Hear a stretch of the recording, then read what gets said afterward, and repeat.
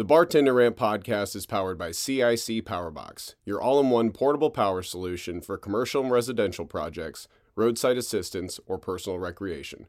Call us at 802-468-7697 or visit cicpowerbox.com. CIC Powerbox. Wherever you go, go with power.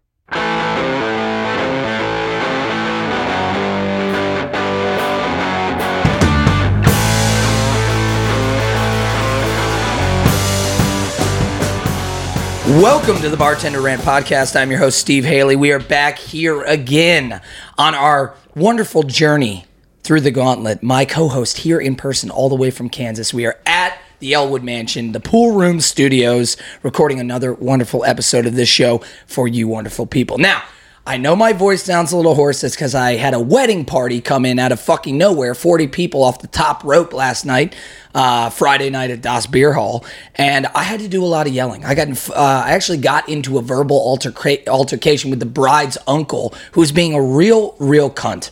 Now, the good thing is the bride and the groom regulars of ours, so everything worked out just fine. But despite my very hoarse voice, I do not feel weak. I feel strong today. We have a gem of a guest on, somebody we have been hunting down forever, and I am thrilled. I am excited. I may have just fallen out of a hammock 5 minutes ago and come crashing back down to earth, but gravity will not hold us down. We will soar through this show and through the gauntlet. Before I introduced our esteemed colleague for the day, I must bring in the one, the only, my feather-haired friend, Michael Windsor. Steve, you look so smart and handsome today. I really hope that you can write some new material because I was at the bar last night, and this whole story about his, throat being hoarse from this. There was no wedding party. He was making some extra money out behind the dumpsters. What it was? Yeah, it was the best $10 I ever spent. Let me tell you. I'll tell you what. You suck enough cook's dick, and you get your orders coming out first. I'm just saying that's how you really get them tip percentages up. But seriously, can you write something better? Because as much as I love being called smart and handsome, every fucking time we do the show, it is getting a little bit old. So when Steve said that he fell out of the hammock, that wasn't like a euphemism. We were outside hanging out before we got started, and he was. If the longtime listeners know the story about how Steve and the lady met, Steve was telling the story. He's laying in the hammock. He's got his arms back behind his head. I'm hitting the crescendo of the story where I'm the biggest asshole in the world, and I'm telling it like it's a musical number with a smile on my face, and I'm just, it's kind of bouncing along, and I'm swaying back and forth in the hammock, and then all of a sudden, one of the hammock sides came untied. Go ahead. That's it. You fucking just this shitty grin on your face, and then boom, just right into the concrete. Yeah. We all had a really good laugh. So yeah, did we? My elbow hurts. Thank God it was not my voice box, because we're gonna need it for another wonderful episode of the show. Michael, what is new, buddy?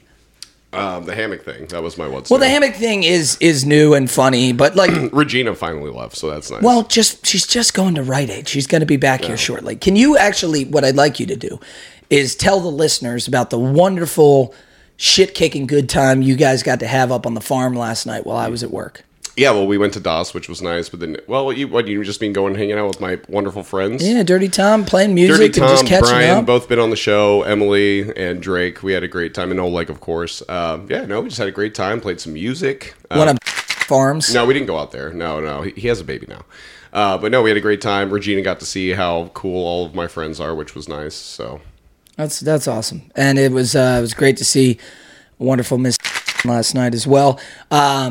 And they gifted us with the bottle of liquor that we're drinking tonight. So they sure did. We got a magic bottle for this particular episode. I feel like we've kind of half-assed this What's New, so I'm going to add one more thing, and then we're going to get into the show. So last night, after a 10-hour shift at Das, after the wedding party comes in, after I put up with all this bullshit, Mike and Regina close down the bar with us, and I tell the bouncers, it's cool. They can sit and stay. These are my friends. They're from out of town. While we're closed, and let them sit and drink. And we get to the end. I'm exhausted. The rest of the team's exhausted. Regina's exhausted. And it's time to go. We walk outside. We lock the doors. I'm about to get in my truck. And I start looking around. And I go, where is Mike? Where the fuck is this guy? And Regina goes, he ran to Walgreens to buy cigarettes. I didn't run. I walked. And I looked at my phone. And it's at 3:15 in the morning. And I'm like, this motherfucker has a carton of Marlboros at the fucking house. I'm giving him a free ride home. I just worked a 10-hour shift. I want to go. And he's nowhere to be found. And we got to sit there and wait an extra 5-10 minutes from him. Street. I wish you would have got hit. Okay? I was worried you were going to get hit, and now I wish you got hit. I was walking around trying to tell jokes for cigarettes because I didn't have any. And this one guy from the wedding party, a bald dude, was smoking a cigarette. Can I tell you a joke first? And he was like, yeah, you can tell me. So I tell him a joke, laughs his ass off, and he's like, yeah, I don't have any cigarettes. And then the line that you had, I was like, you have dumb hair. What is it? Bad hair or you have dumb? Bad hair. You have bad hair. And I walked away. That was great. I always like to use the one from It's Always Sunny occasionally. Your hair looks small. Your hair looks small. Say something nice to me. All right. Barflies, thank you so much for listening. Brand new listeners, occasional listeners, thank you for listening. Guys, we do this show for you. We are trying to hunt down every local bartender in America, get all their best stories, and bring them to you because I know that you love good content and great stories. This is not our day job, but we're going to keep doing this if you guys keep supporting us. Help us build this amazing community, and please share this show with people you know. If you want us to come to your city, reach out to us. We'll start a GoFundMe. We'll get it rolling with some bars and restaurants in your area, and we'll come out and interview your local bartenders. But as we always say, if you do want to get more involved in this show and this community, listen at the end. We have a great outro that Mike and I put together that has every possible different way you can get involved. You can rep the show. You can show that you're a true barfly. So listen to that outro. It's actually a ton of fun. There's some buttons, little gems that Mike hides at the end there. Lastly, before we get into the meat and potatoes for today, we do have our disclaimer. Mental health is a daily practice. It is something that we all struggle with, and it's not something that we achieve. It's something that we have to manage and be conscious of at all times. This particular industry and service industries in general, they wear you down when it comes to mental health. You're dealing with people, you're expending a lot of human capital, and a lot of times what we do is we self-medicate or we repress into ourselves, and we're not taking care of ourselves. And so, look, if you guys are struggling, please reach out to Mike or I. We are not professional counselors, but we are here to listen. We would love to chat with you. We have dealt with a lot of these same things, and we would just love to be a sounding board. So DM us, email us, and let's chat. If you do need professional help, please do not hesitate. Mike puts some services at the end of the show. Reach out to them. If you're not taking care of yourself, you can't come back here and enjoy this show with us. And we want you to have fun, and we want to have fun, but we got to make sure you're taking care of yourself. And as Mike always says, this world is a more interesting place with you in it. Damn straight. All right, without further ado, we have an exceptional episode coming up for us. I'm excited. Coming up for you, coming up for all of us. Mm-hmm. It's going to be fun. We have Andrew. Nope, we got to shake that out. It's fine. Oh, just the first name. Oh, because he's like a real. He's a real person. He's a real person. Yeah, I got you. Okay, we have Andrew and the Straight Maker's Marks. Maker's Mark. Here we go. He'll tell the story. Quit fucking interrupting. Here we go. Andrew, welcome to the show, my friend. Hey, Steve. Thanks for having me. Yes, if you wouldn't mind just sitting slightly closer to the mic for me, or pulling the mic closer to you. Is this good? That's great. Can you hear me? That's great. We can hear you. And the people can too. Do you know that you've been on like a CIA level like kill list for 2 years, where we have been trying to hunt you down than 2 years. Yeah, to be on the 3 show? Years, yeah. When we sat and came up with the first idea, we were like, well, who would we get on the show? Mm-hmm. And Mike goes, we got to bring on my restaurant daddy, Andrew, no, last name doesn't exist. We got to get him on the show, and it's always been this kind of like weird fantasy that maybe one day Andrew would come on and join us on this show. So, well, Mike has a lot of fantasies about me, but I'm happy to finally do the show. Yes, man, and it's so good to see you again. I've I know you and Mikey were close working together and good friends, and I had the pleasure to know you back in the day, but I've missed you. You look great. He does you look great. Well. He does. Man, you're a snappy dresser these days. I got to tell you. The short shorts really everything's good for tapered. me. Hey, it's 5-inch inseam summer, baby. You know, you got to let them summer. You got to let them them thighs shine. But what's your excitement to do the show? How are you feeling today? Just about getting in here, getting on the mics, putting it on wax. I'm feeling great about doing the show. I've been trying to avoid it for, as you said, yes. years now, but Mike finally wore me down. Very successfully, I might add. You've done quite masterful work. Usually, Usually we're able to pin somebody down 6 to 8 months. You've somehow made it 2.5 years. So bravo to you. Well, I want to get kicked right off with our cocktail history. Okay. You have chosen Maker's Mark. I'm sorry. I shouldn't have. I apologize. Can we get right into the name? Because obviously it's Maker's Mark, but I heard. No, save it. Save it for the gauntlet. Oh, okay. He has a specific. I already ruined it. I know. Oh, okay. Save it. It's a hazing tease. pranks. It's a radio tease. Hazing pranks and games. Got it. Okay. Keep listening, folks. We'll get back to this in a little bit. You brought Maker's Mark on the show. Tell us why you picked Maker's Mark and how we're going to drink it today. Well, we're going to drink it straight today. Pretty much everywhere that I've worked, Maker's Mark is the drink of choice. You get off your shift, you go to the next bar, and you have a Maker's Mark neat and a beer. Okay. So a higher end Boilermaker. Yeah. This is how the other half lives, folks. It's an interesting world out here. Not all of us can just do KG and Natty Light all the time. So Maker's Mark straight. Are you adamant about having it neat? Do you ever drink it with ice? Or, when you serve it, do you frown upon those who drink it with ice? I don't think I've ever had it with ice. I know that I have served it on the rocks, but for me, it's just Maker's Mark neat. Yeah. Yeah, it's one of the more smooth, classic Kentucky straight bourbons. I think you get that really richness. It's one of the first top shelf alcohols that I fell in love with, where I was like, especially when I was really getting into bourbon in my early 20s, and I was like, man, you can drink this straight right out the bottle. It is good in a shitty two-parter with Coke. It makes a decent old fashioned. It makes a good Manhattan. I mean, it's a versatile bourbon, something I love working with, and the iconic fucking wax dipped bottle. It is just, I love watching a brand new baby bartender try to open it. It's so much fun. It's just, I don't get it. It doesn't, it won't unwind. Well, and from the bonus content with Hope, this is like the ideal bottle to wax somebody with. Oh, for sure. Because not only is it shaped well for that, but you have the grip too. Yeah, so. It's got this nice long thin stem. It's got the grip with the wax, and then just a blunt object of a square bottle bottom. So yeah, it does have a lot of versatility as a weapon and as a libation. But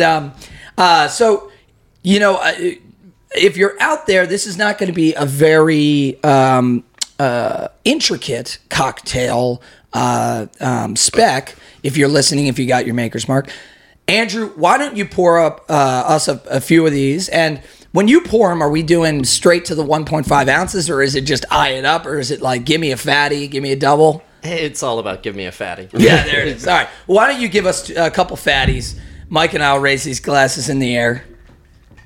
And as you're doing that, I'm going to pull out my cocktail history. I know everybody out there listening along and drinking along, you should have your Maker's Marks Still got it. Assembled. Still got it.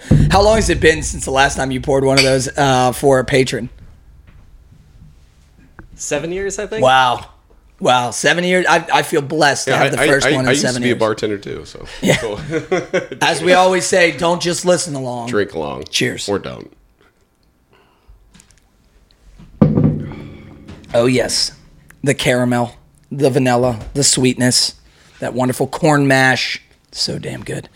All right, I want to tell you guys a little bit about the history of Maker's Mark. We've actually teased it a time or two here on the show, but I want to hone in on three very specific things. The first ever fact I ever heard about Maker's Mark in my bartending career was that they almost went out of business in the 2000s because they were too good. Basically, the bourbon and whiskey revolution of the 90s bleeds into the early 2000s, and there's all these distilleries out of Kentucky, out of Tennessee that are booming, and whiskey sales, bourbon sales, rye sales are just going nuts. Nationwide of homegrown distilleries from the States that are really booming. Maker's Mark happens to be one of them. At the time, their factory where they produced Maker's Mark only had 2 stills producing everything that they commercially sold into the market. And they are one of these unique cases in business where their supply actually couldn't meet their demand. And they were potentially looking at folding. And the reason why is because you need to age the whiskey. They were not producing enough to meet orders. And especially in the alcohol market, we have a lot of brand loyalty. This diverts. Fuck it. You know, I'm Makers. I'm going to get something else, and then the next thing you know, you lose that brand loyalty to Blanton's or something else, right? And so one of the big moments for Makers comes in 2013, where they actually decide that one of the ways that they're going to stretch the stock that they have is by lowering the alcohol content in the actual bottle, taking what they have and diluting it with a flavorless dilution substance. I think it's like a special distilled water that won't affect the flavor at all, but it would decrease the alcohol content enough so that they could actually increase their production by about 20%. And so they actually announced in 2013, we are going to reduce the alcohol by volume content from 43% down to 40%. And it's going to be this big thing. And people freaked the fuck out. They were like, God damn it. This is what America's come to. Take my alcohol out of my whiskey. Basically, that was a direct quote from them, from the people. Anyway, the Samuels family, who owns Maker's Mark, or at least the original family, they were quick to react to the backlash. They hurriedly brought the alcohol content back up. There's only a few 100,000 bottles that were ever produced at that alcohol content, and now they actually are a rare collector's item. But they needed to deal with the supply-demand issue. And so I'm sorry, guys, I'm burping like crazy because I'm still trying to get over the Malort from yesterday. Yeah, and fucking Regina made me take a shot it's of it. It's fucking terrible. You just gotta have to excuse me. So in 2013, after that whole fucking alcohol reduction debacle, they decide that what they need to do is they got to raise capital. And so they go out, they put some equity on the market, and they end up raising $67 million to double the size of the distillery. And they increased their production capacity by 50%. So that's not that long ago. We're talking about a decade ago. Makers literally almost folding as a business and probably having to sell to another distillery. And because they got an influx of capital, they were able to survive that. The last two things I want to tell you about Makers is, one, how they got their famous name, Maker's Mark. So the original owner of Maker's Mark was a Scottish immigrant named, I'm sorry, I should know this. God damn it, something Samuels. Taylor Samuels or something. I don't remember. George Samuels. John Samuels. Anyway, it's Samuels. So Mr. Samuels had a wife. Her name was Margie. And she collected fine English pewter. And if you're familiar with what pewter is, it's china, it's glassware, it's plateware, it's a metal, I thought. Pewter, right? Do I have that wrong? Pewter, it's a metal. Yeah. Is it metal? Yeah. I think so. I think it's just craft, like English craft stuff, right? It's either metal or, it is pewter. Okay, you're right. It is metal. It's like... wow, great research. Metal alloy consisting of tin, antimony, copper. Come on, get the fuck off of it. Anyway. So anyway, it's China, so... No, it's not China, but my point being is pewter, China, glassware, a lot of the manufacturers at the time who would make these products would engrave them with a Maker's Mark. And it was usually like a logo. It was their initials to say this crafted item came from this craftsman, right? And so that became like an industry standard that you knew it was something of quality if it had a Maker's Mark on it. And so that's actually where the name comes from. They developed their own actual market. If you look on the bottle, it's the SIV with the star, the little circle that is on all Maker's Mark bottles. That is actually what they consider to be their commercial mark. But the actual name comes from just the collection of all these pewter kitchenware that Samuel's wife had, which I thought was pretty cool. The last thing before we get going on is generations down the line, as Maker's Mark is establishing themselves in the States, the great-grandson of the original owner, Taylor William Samuels, TW, he starts to take over the family distillery. And I just particularly like this little detail about Taylor. Sorry. He was serving as Nelson County Sheriff and at the family distillery and his farm officer. Oh, hold on. Do I have the wrong section? Jeez, this is the worst drink. This is the worst one. I'm so sorry. I'm really not on my game today. This is even worse when you did the whole bit about the Western movies when we did High Noon. Yeah. So anyway, T.W. Samuels was serving as the local sheriff during... he takes over the distillery in 1844, but he ends up, because he's a local businessman, he's serving as the local sheriff just because he's like somebody that can read and write in that particular territory, you know? And during the Civil War, the James Gang, you may have heard of them, like Jesse James. The James Gang comes rooting through town. Rootin' tootin' through town. And he actually brokered their surrender to the local authorities that's at the cool. time on the front porch of his general store where they sold Maker's Mark. So there's this That's awesome. like I love historic kind of whiskey and Old West kind of, crossing there. And But it is a delicious sipping whiskey, and Andrew is the person that taught me how to not drink like an asshole. Because when I moved to did you forget? I failed. Yeah. I was okay, gonna say. no, I don't mean like, I mean like the drinks that I'm drinking, not how I act after I drink them. No, but Kansas used to ask for something sweet when he would go to the bar. Fuck you, I never did you that. really? I was talking about Andrew. Dirty Shirley's. You can keep talking. I'm just really hot. No, but seriously, you did, because when we moved to Maryland, when I moved to Maryland, we were drinking like Fireball and shit. We were in our early 20s. Yeah. A lot of Pikesville Rye out the bottle. When Andrew, Pikesville was good, but when Andrew and I started working together and, you know, having some drinks together and spending some time together, that was truly the first time I ever like sat down and had a real Boilermaker and had a good beer and had a good whiskey and began to appreciate the drink and actually enjoy the flavor and the different notes and all that shit, you know, that's in the whiskey. So you're telling me that he cultured you into Yes. like a finer grade of drinking? His Goldschlager days were done. Yes. I think he's really regressed. And you know what? Frankly, Andrew, I blame you for not being around. Okay. You've let your child run amok. Okay. And now he's back to just chugging every liquid in sight.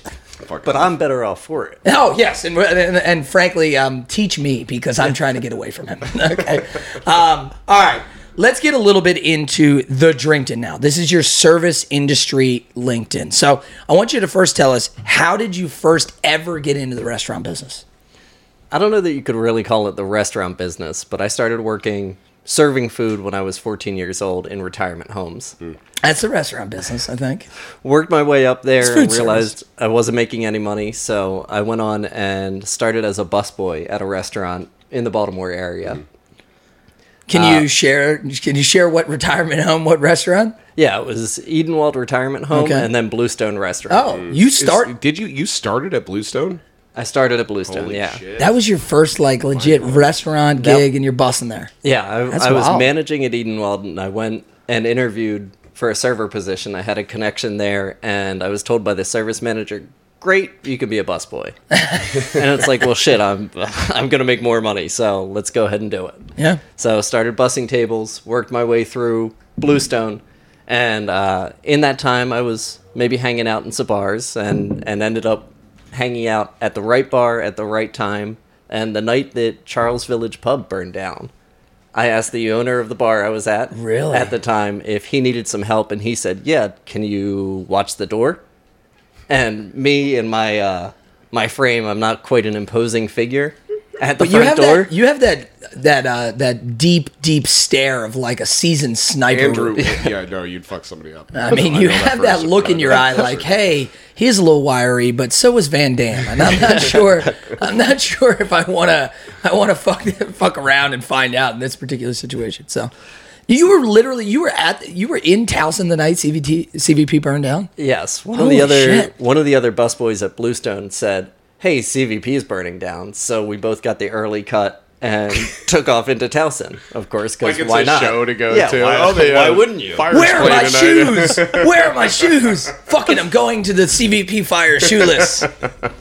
So I'm half in the bag and asking the owner if he needs help, thinking he's going to say just clear some glasses or something. And he said, no, watch the door for 5 minutes, because they didn't have security at the time. Oh, you literally meant you need help right now, not like, can I get a job? Yeah, there? I gotcha. like in this moment, what can I do to help? Okay. And he said, watch the door for 5 minutes. And an hour and a half later, I'm just looking around, and the owner comes back and says, do a shot with me. So we did a shot.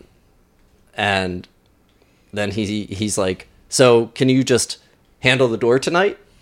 I said, yeah. I have no idea what I'm looking for with IDs. I had just turned 21 myself, so I'm looking at these IDs. Just remember your birthday is all I got to do. And I'm like, oh yeah, this one looks good. Yeah, go ahead and get in there. So So we're cleaning up. So I'm sorry. Retirement home to busser to bouncer. Yeah. Not Okay. the most traditional. I just path, want to keep the barflies with us. I want to make sure they're following along on their bingo cards. So at the end of the night, he says, "Why don't you come on in later? You work at a restaurant, right?" And I said, "Yeah." Didn't want to tell him what I did at the restaurant, but he said, "Why don't you come in Wednesday night? We'll talk about getting you a job." Meanwhile, I've been drinking all night, so I wake up the next morning and I'm like, did he actually talk about me getting a job here? So Wednesday rolls around and I just go and I sit at the bar. The owner's nowhere in sight at the time he said to meet me, so I'm just sitting there drinking. And about an hour later, he shows up and he says, "What the hell are you doing here?"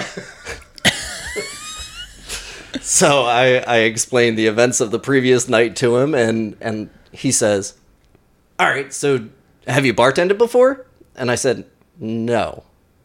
And he said, "Come on in on Saturday and we'll get you trained." I said, "Well, What an interesting day to train. what am I going to be doing?" And he said, "Just show up Saturday, 5:00. I said, "Okay." And so I showed up on Saturday at 5:00. I started bartending and then didn't stop bartending for a few years. Wow. Jesus I Christ. love a few things about the story. Number one, that you were like, did he actually ask me for a job? Meanwhile, he completely forgot that he asked you for a job. What the fuck are you doing Secondly, you broke a cardinal rule of trying to get a restaurant or bar job, show up to the place and start drinking. Well, no, and he also broke a rule of getting a bartending gig, which is he told the truth. truth, yeah. never a good idea. Never a good idea. But that's interesting. So I got to hone in on this. What was the training like? Because it feels like up until this point in the story, there's not a lot of formality. I can't imagine somebody was like, "This is how you do this. This is how you do that." No, I showed up Saturday night. Everybody was confused as to why I was there because the place didn't even- actually train people. Even It the was owner. just He's like, what are you doing? What the fuck are you doing here? Sorry.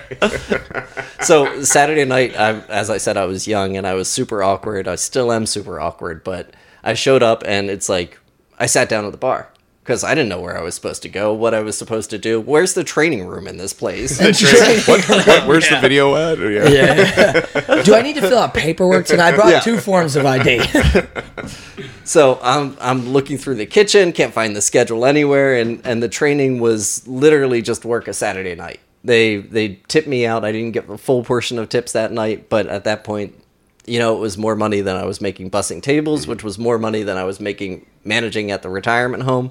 So I was happy, and I got put on, of course, the worst nights. I went from first night Saturday to then working Wednesday nights, where I think we probably had about 6 customers all night. And at that point decided I still needed the restaurant job. So I was able to use my bartending position at the bar to then get into a serving and Get a bartending counteroffer. position at the Leverage it, restaurant. yeah. And they're like, "Are you going to keep working at both places?" And I said, "Hell yeah." Well, splitting why would I time. stop? So Now, can you obviously you talked about Bluestone, which is I'd say mid to higher end seafood joint. Like casual fine dining. Yeah, right? yeah, That's all casual it fine has. dining. Yeah, that's always Seafood joint, good cocktails. They have that awesome seafood stew or whatever that you guys yeah, used to the make there. Crisfield stew. Such a good Oh stew. my god, that stuff is unbelievable. But the other place we haven't named it yet. Are we going to name it? We don't have to. No, it's up to you. This Can we is just ours. describe it? Let's just describe it. Okay. So it's do you want to describe No, it? no. I want whatever you feel comfortable. I just want to give people because I have a feeling this particular establishment's going to come up a lot in this show. This is also the bar where Steve took the lady out for their first date. Well, Or their second first date. yeah, After he ghosted her. yeah. So, but I just mean it's like intertwined because I used to go there all the time. So yeah, describe it a little bit. We don't have to name it. So it's a loosely European or Irish themed bar, potentially restaurant, but that's a really loose association. Yeah, yeah. The big air quotes on restaurant. Also, I love how you use the term European. Yeah. And the reason I like that is because some of the decor is certainly not invoking that of an Irish pub. Yeah, no, the owner leans hard into it being an Irish pub, but it's a strange place, man. The plows on the walls. There's a coffin weapons. on the ceiling. There are a lot of weapons in There's that. a There are coffin a on lot the of weapons. The shillelagh behind the bar that I've always wanted to steal. Yep. I've wanted to steal that my entire life. The shillelagh, somebody did steal it once. What? They got a hold of it one time. and almost got out with it. Actually, he just stood behind the bar wielding it. Oh, Jesus Christ. All right, I might have to ask you a few more questions about that. But all right, so we have context now. So you're splitting time between the two. And he kind of stole the question out of my mouth, which was, once you get into the business, where do you go from there? You know, you've moved up, you're bussing, you're bouncing, you're bartending, you've leveraged this into a serving and bartending position back at Bluestone. How does it progress from there? So actually, from there, it went into management at Bluestone. Strangely enough. Terrible manager, by the way. I was the best manager. Taught you everything you know, Michael. So one of actually, considering how much Mike knows, you probably should be manager. I wish this would stop being tied to me. So I was the catering manager at Bluestone for a while, and it was all in-house catering, and then from there it went back to retirement homes. So just wanted more stability and consistency in hours. Consistency. I was working at the bar. I was working, I think, 3 or 4 nights a week at that point. So just needed a job with benefits and stuff like that. I guess I was starting to grow up at that point. Once we finally stopped hanging out, everything seemed to work out pretty good for you. So Yes, my life is better by multitudes now. Duly noted. I'm gonna put that one in the old file cabinet just for my own success. Wow, sorry. I'm daydreaming right now about a world where Mike's not in my life. I'm just kidding. I've come here to Baltimore and they're just beating me the whole time. It's fucking bullshit. It's because of how you've acted. And I don't know how you've acted over the last 48 hours has been egregious.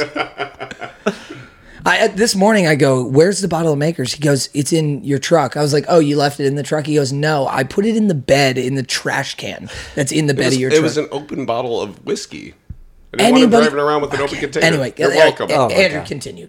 Sorry. See people. You see what so I'm you're saying? back. So you're splitting time. You're bartending. You're back at the retirement homes because you want the consistency. And how does this kind of? Because I know you're not in the business anymore, but I kind of want to give the he people. still is in the business, just not like bartending. Yeah. Am I wrong about that? Close enough. Yeah. Yeah, we could say that. You don't want to talk about your current job. No, yeah, but it's really not like food or anything like that. So it's hospitality, though, correct? No. Finance.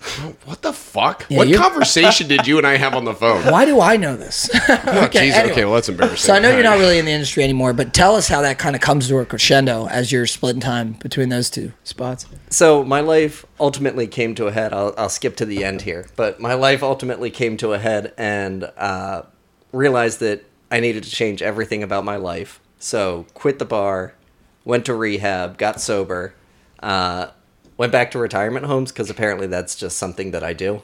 And it's your safe place. Yeah, he's saving his spot is what he's doing. just been working in business like that for the past 7 years now. Yeah, and you moved to Florida for a little while, which was one of the reasons we couldn't get you on. Yeah. Because we were always going to do this recording in person. There was no way we were going to do this virtually. So. No chance. So, yeah, to fill in the details, actually met my wife at Bluestone, now wife at Bluestone. We got married, moved to Florida, had 2 kids, moved back to Maryland because Florida fucking sucks. And here we are. Yeah. Well, that's wonderful, man. We're so happy to have you back and have you close and have you on the show. Yeah. It has been a long time coming. I know you're not in the business anymore, but I will tell you, the Irish European pub that we were talking about. Can we come up with a fake name for it so we can refer to it? Let's call it like Duffy's or something like that. That's good. You know, it's a stupid name. That's a million fucking... Or Patty's. Duffy's. Let's go with Duffy's. All right. So Duffy's was always one of my favorite places, you know, especially when Mike and I first met. We were working at the diner. It was a place we'd always go after shifts at the diner. Later, when I started working at Ocean Pride, it was an Ocean Pride family staple.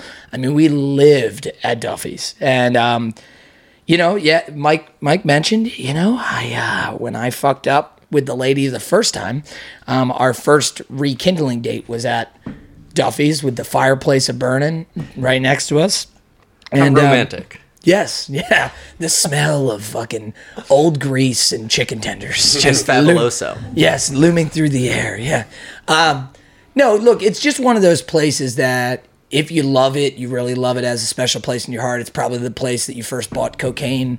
It was probably the first place that you saw another man poop because the stalls are too short on the bottom and too short on the top.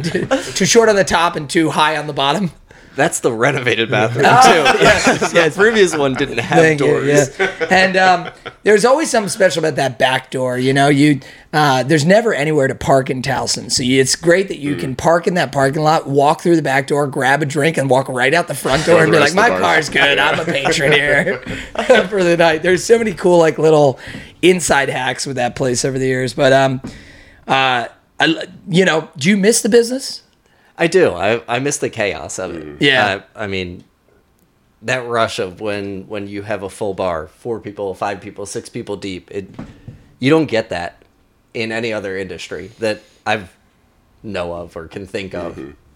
You in particular were always so mysterious to me behind the bar because, again, you have that very clear stare that, like it's intense. And a lot of times I would be like, I have no idea what this fucking guy's thinking at all. And we would come into Duffy's and we would sit there and, you knew Mike and we were kind of all becoming friends just because, like, this is a friend of Mike's, so whatever. They're a friend of ours and you end up being our neighbor later on down the line. And I hope we get into that story, that whole what happened to your street when you were living there. But no, it was just I always was like, ooh, this guy's mysterious. Like, what this is and then I found out you trained Mike. I was like, oh, that's why he makes a decent fucking dirty martini. Goddamn right. This guy Andrew right here. But all right, thank you for sharing a little bit about how you got into the business. I hate to tell you this, but it's time for us to turn the screws. We are officially to the gauntlet. Are you ready, my friend? I am ready. There's only one way through, and it is forward. So here we go.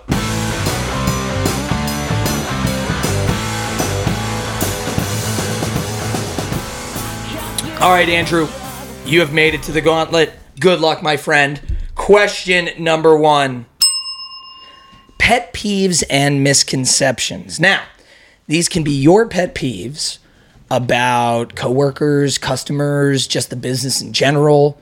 But it can also be misconceptions that, patrons might have about the restaurant industry. I think I've got one that it might be a misconception of somebody entering the restaurant industry, if I could take it a little out of left field here. Okay. But the idea that you're able to have a normal life in the restaurant industry as you really lean into the restaurant industry, right? Like, you don't realize it, but your life is about to change significantly. Oh. Those people who you used to hang out with, they're no more. So let me get this straight, because one of the ones we have on the show a lot is when bartenders complain about how people go, is this all you do? Or complain like, I bet you're an alcoholic because you work in this business. What you're saying is the opposite. You're saying the people that get into bartending and serving and they don't think their life is going to change. Yes, exactly. I like this one. So that like annoys you, or you just like, you're almost like you're amused by their folly? Oh, I'm definitely amused by their folly. Okay. Like the excitement of somebody who's new to the restaurant business, and it's like, you have no idea how your life is about to change. Look around you at these people. You will hate them, but they will be your people. This is your family now. Forget everybody you've met. It's like joining a cult. It is so true, and it's almost like you're a traveler of time. You're coming from the future. And you're like, who's the guy? Who's the first Terminator? I can never remember. Arnold Schwarzenegger. No, the guy that he sent. Who's the guy that John Connor sends back to like warn his mother? You know what I mean? I can't, Reese or whatever his name is in that movie. You are literally like this time traveler that's coming from the future to tell this person, you don't know what you've gotten yourself into. It actually is a fair warning, because we've had people that have listened to this that have reached out to us like, hey, I'm trying to get a bar job. Like, what should I know? Don't do it. And that's, but that's the point. It is such a different industry than, like, that's why we made the joke earlier that, like, you're a real person now. You know what I mean? Because the service industry is whether it's the hours or whatever It's else. so formative to all these little cracks and crevices of your life. Yeah, nobody operates other than nurses, right? people who work emergency services, they operate on these hours. But who else are you going to call at 3 o'clock in the morning when you're done a shift and say, hey, do you want to go to the casino with me? I see your point. I got to get more friends that are nurses. At least they wear more comfortable shoes and they go to brunch. You fucking bastards. I have to work brunch. That's a really good one, dude. I gotta tell you. So what can you like deliver? I'm going to ask you to be a little bit of a piano bar for just a second. Okay. I'm new. I just started at Duffy's. All right. You're the manager. You're training me up. On Saturday night. I'm all jazzed and excited. I'm like, yeah, man, this is my first restaurant job. All my friends are going to come in and see me here. This is going to be our hangout. I'm super stoked, like that kind of thing. What fucking voice are you doing? I don't know. It always goes to the north. Sheboygan. It always goes to South. I don't know, man. I have a thing with that. Anyway, so what's your reaction when you meet with that kind of eagerness? I love it. I love the eagerness, but make sure your friends come and see you here because this is where your friends will see you. Until when's your birthday? Because you're working that day. Okay. When's your mom's funeral? You're also working that day. All right. It's not. I wouldn't say it's bad or good or anything, but it's such a consuming industry. It takes up your evenings. It takes up your weekends. It takes up holidays. Everything. Mm-hmm. And really, you're going to find yourself with those people who you work with way more than you're comfortable with. Mm-hmm. But, have a good time. Enjoy it. I think that's a really realistic and honest way of putting it. I try to scare them.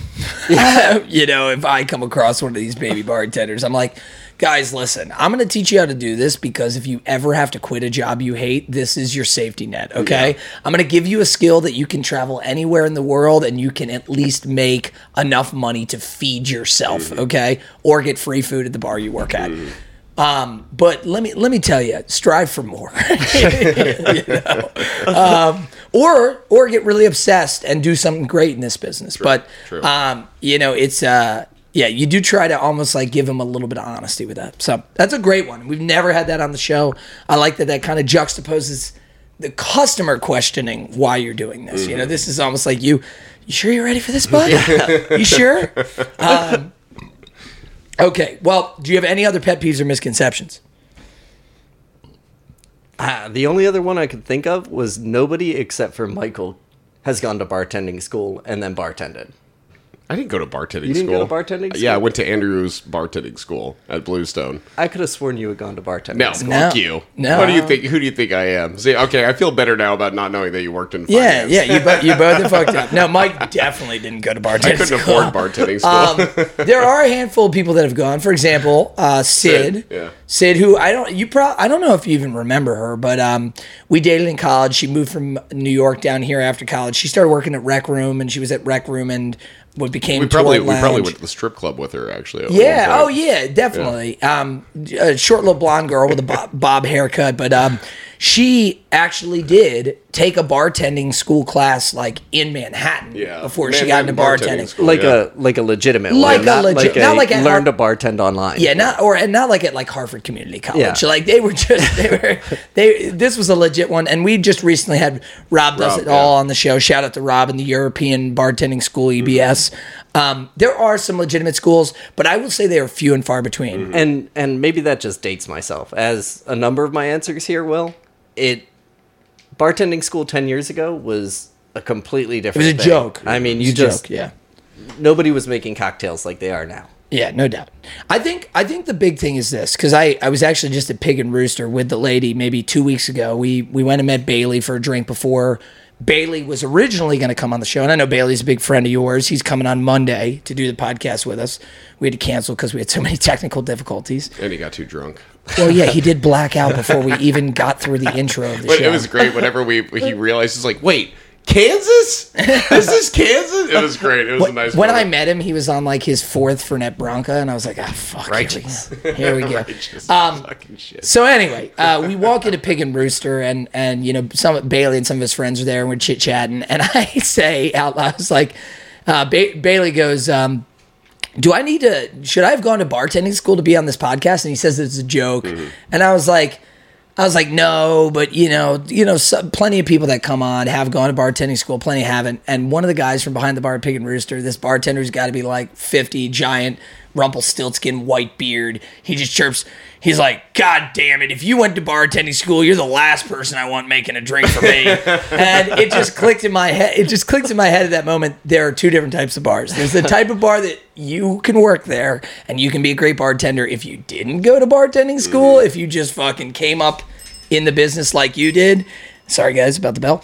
And then they're the type of bars where it's some super swanky high-end bar on like fucking Ritz Monte Carlo on the French Riviera, and you're going to have to show your credentials and your TIPS certification, safe alcohol service, and you do need some type of credentials. But you just got to ask yourself, what kind of bar do I want to hang And out also, even though, like, I'm not, I think it's funny, the trope of making fun of bartending school. Like, a decent bartending school can teach you the basics. It can't teach you how to fucking deal with 5 people deep and dealing with an asshole customer and trying to manage. Was that a fucking plane or something? It is a plane. Shut the goddamn door, Steve. My God.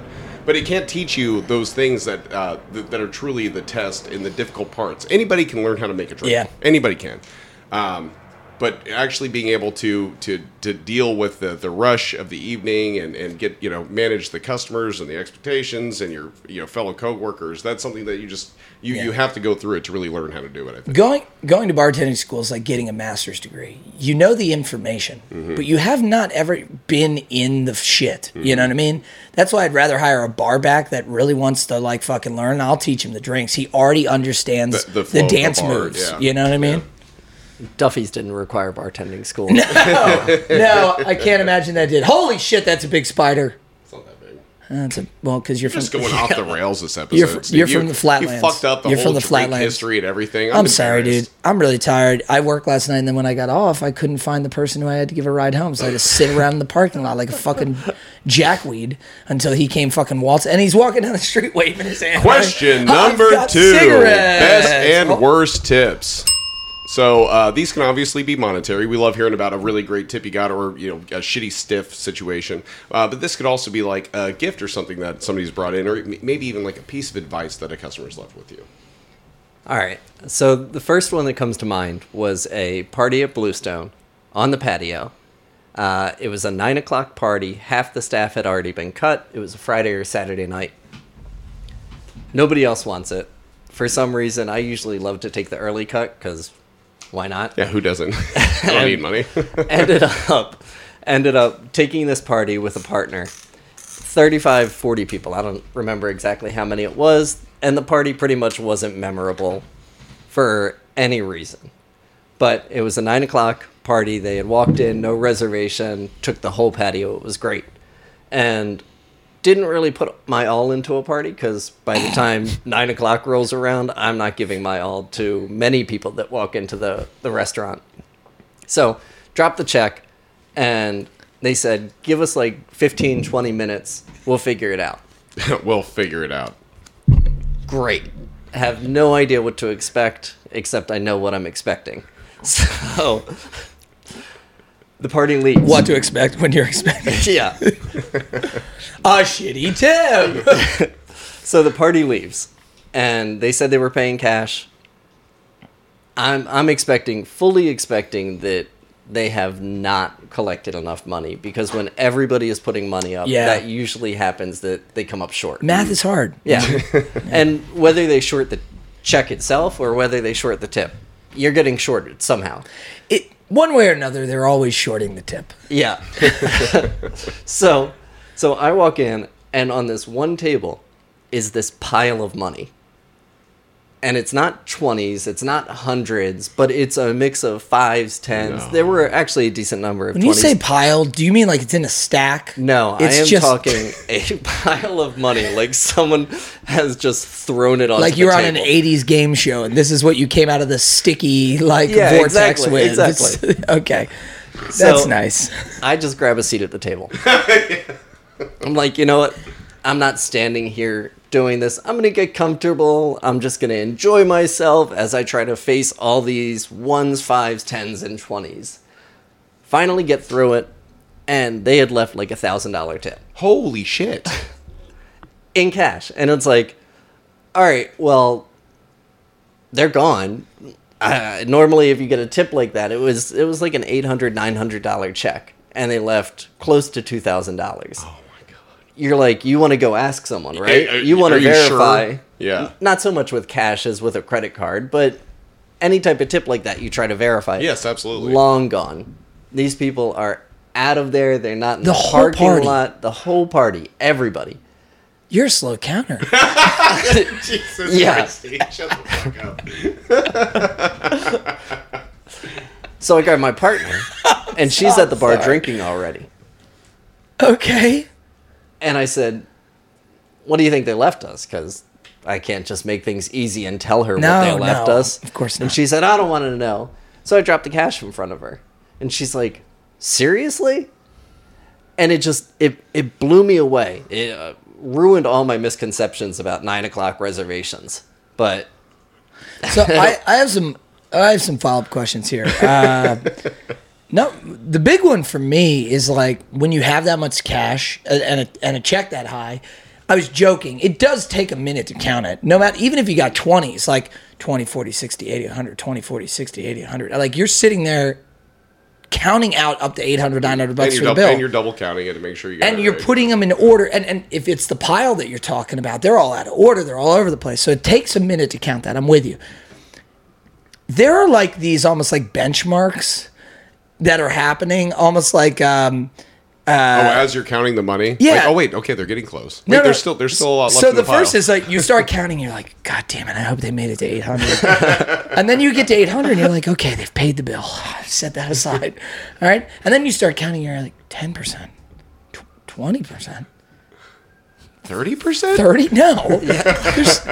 The rest of the stack has to be ones, right? And you just keep counting. I mean, how was that? That had to be fun. It probably had to feel like one of those like you a scratch-off ticket or something. Yeah, or it was a blast. You hit the whack-a-mole at the state fair, and it just keeps going up and up and up and up and up. And you're trying to guess how much it actually is. Like not whack-a-mole. You know what I'm talking about? The big. Okay, go on, Andrew. I'm sorry. Fuck you. God damn it. I'm really not on my A game. You know when you hit whack-a-mole and the bar goes all the way up? It's a fun game right there. I've got no sleep. I've got hot malort still coursing through my veins, and I don't feel. I need more makers. Go ahead. So at a certain point, it just becomes fun. Like you're guessing how much it's actually going to end up being. But yeah, it took forever, and then I had to recount it. I had to figure out, split it for the other server, tip out everything. So it took a while, but. That was definitely the most memorable large tip that I had. Yeah, okay. So my question is, do you think how do you think that went down? Because obviously, I don't think they were like, let's leave this guy a great tip because it was a pile of money. I think they were drinking probably at this party, right? Oh yes. So I think they're like, all right, everybody, it's $800. Everybody start throwing in. I think they just never counted to see even what they left. Not once have I ever considered what they thought. I mean, you got paid, so they don't split tips at Bluestone, ladies and gentlemen. I think that they had such a good time that they said we are all going to double what we owe and give this man the greatest tip of his life. I can tell you, I did not provide $1,000 tip service. It was a 9 o'clock reservation. He had checked out. The food from the kitchen at a 9 o'clock reservation is not $1,000 tip worthy. There was nothing about it that was worthy of that tip, but. There was a big pile of money. So they're worse counters than you. Is that what you're telling me? I have to assume. That's what I think. Yeah, man, that's amazing. That's amazing. I love the misconception, the surprise tip. Now, we've had this a few times where you think you're going to get a great tip, you get a shitty tip, you think you're going to get a shitty tip, you get a great tip. But this one is so wholly different just because It's like a journey. Yeah, you have to just go through because the whole- it's cash, right? It's such a huge amount of cash, and a big party and the time of the night. It's just that's unbelievable. Do you have a worst tip story to kind of juxtapose that? I don't know. don't have to. I mean, I have plenty of worst tip stories, right? 0. I've gotten plenty of zeros. I would say that there was probably the worst tip I can think of quickly here was a rather prominent chef from the area, and I thought I provided $1,000 reasonable tip service. Yeah, that's not a tip service. Yeah. I don't know that I've ever provided $1,000 tip service. I don't know what that looks like. Don't sell yourself short. I mean, if you wore those shorts, you know. Come on, Mike. That's a shorts joke. That's a shorts joke. Is that what that was? You didn't know what he was doing before you walked in here, okay? I'm What? excited. Hanging his balls out on your chin? Excited. I'm all revved up. Anyway, Yeah, I bet you are. You do fantasize about him a lot. I'm already over this fucking podcast. Let's go. What, the whole show or just this episode? Yes. You knew this one was a bad idea. Yeah. It's so funny because for 2 years he's like, we got to get him on. And I'm thinking in the back of my head, that's not going to go well for you. Yeah, this is just, Just 2 hours can't. of making fun of Mike. I don't even know Andrew that well, but I do know that if you put him and I in a room, that's two people that have absolutely zero regulator on being mean to you. Question number 3. No, come on. Worst He was drink. going to tell us about the local chef. Oh, the local chef. My apologies. I mean, there really isn't much to this one. It's just a local chef. I provided pretty good service and got like less than 10% on a tip. And it So, feels you know- feels intentional from a service industry professional. Yeah, that's a little swarmy. Exactly. When you have somebody who you know is in the service industry, like that's money in the bank as soon as they get seated, right? But whatever it was, What was his didn't name? work that day. Where did he work? Where does he live? What's I'm his going to leave address? this one out. Question number 3. Worst drink orders. So there's a few ways to look at this one. When we initially came up with this was like the drinks people order that you kind of judge, pass a little bit of judgment on, like, you fucking piece of shit, Fireball, really. But then this is expanded a little bit to also be maybe the worst drinks, the worst drink, like the drinks you hate to make, or the worst drinks that another bartender has ever made for you. Yeah, drinks that you're out in the wild and you're just like, I'll have a this, and it doesn't come out as this, it comes out as that. I'm, as I said, I'm going to date myself throughout this entire episode, but probably in like 2011, 2012, everyone wanted a gummy bear shot.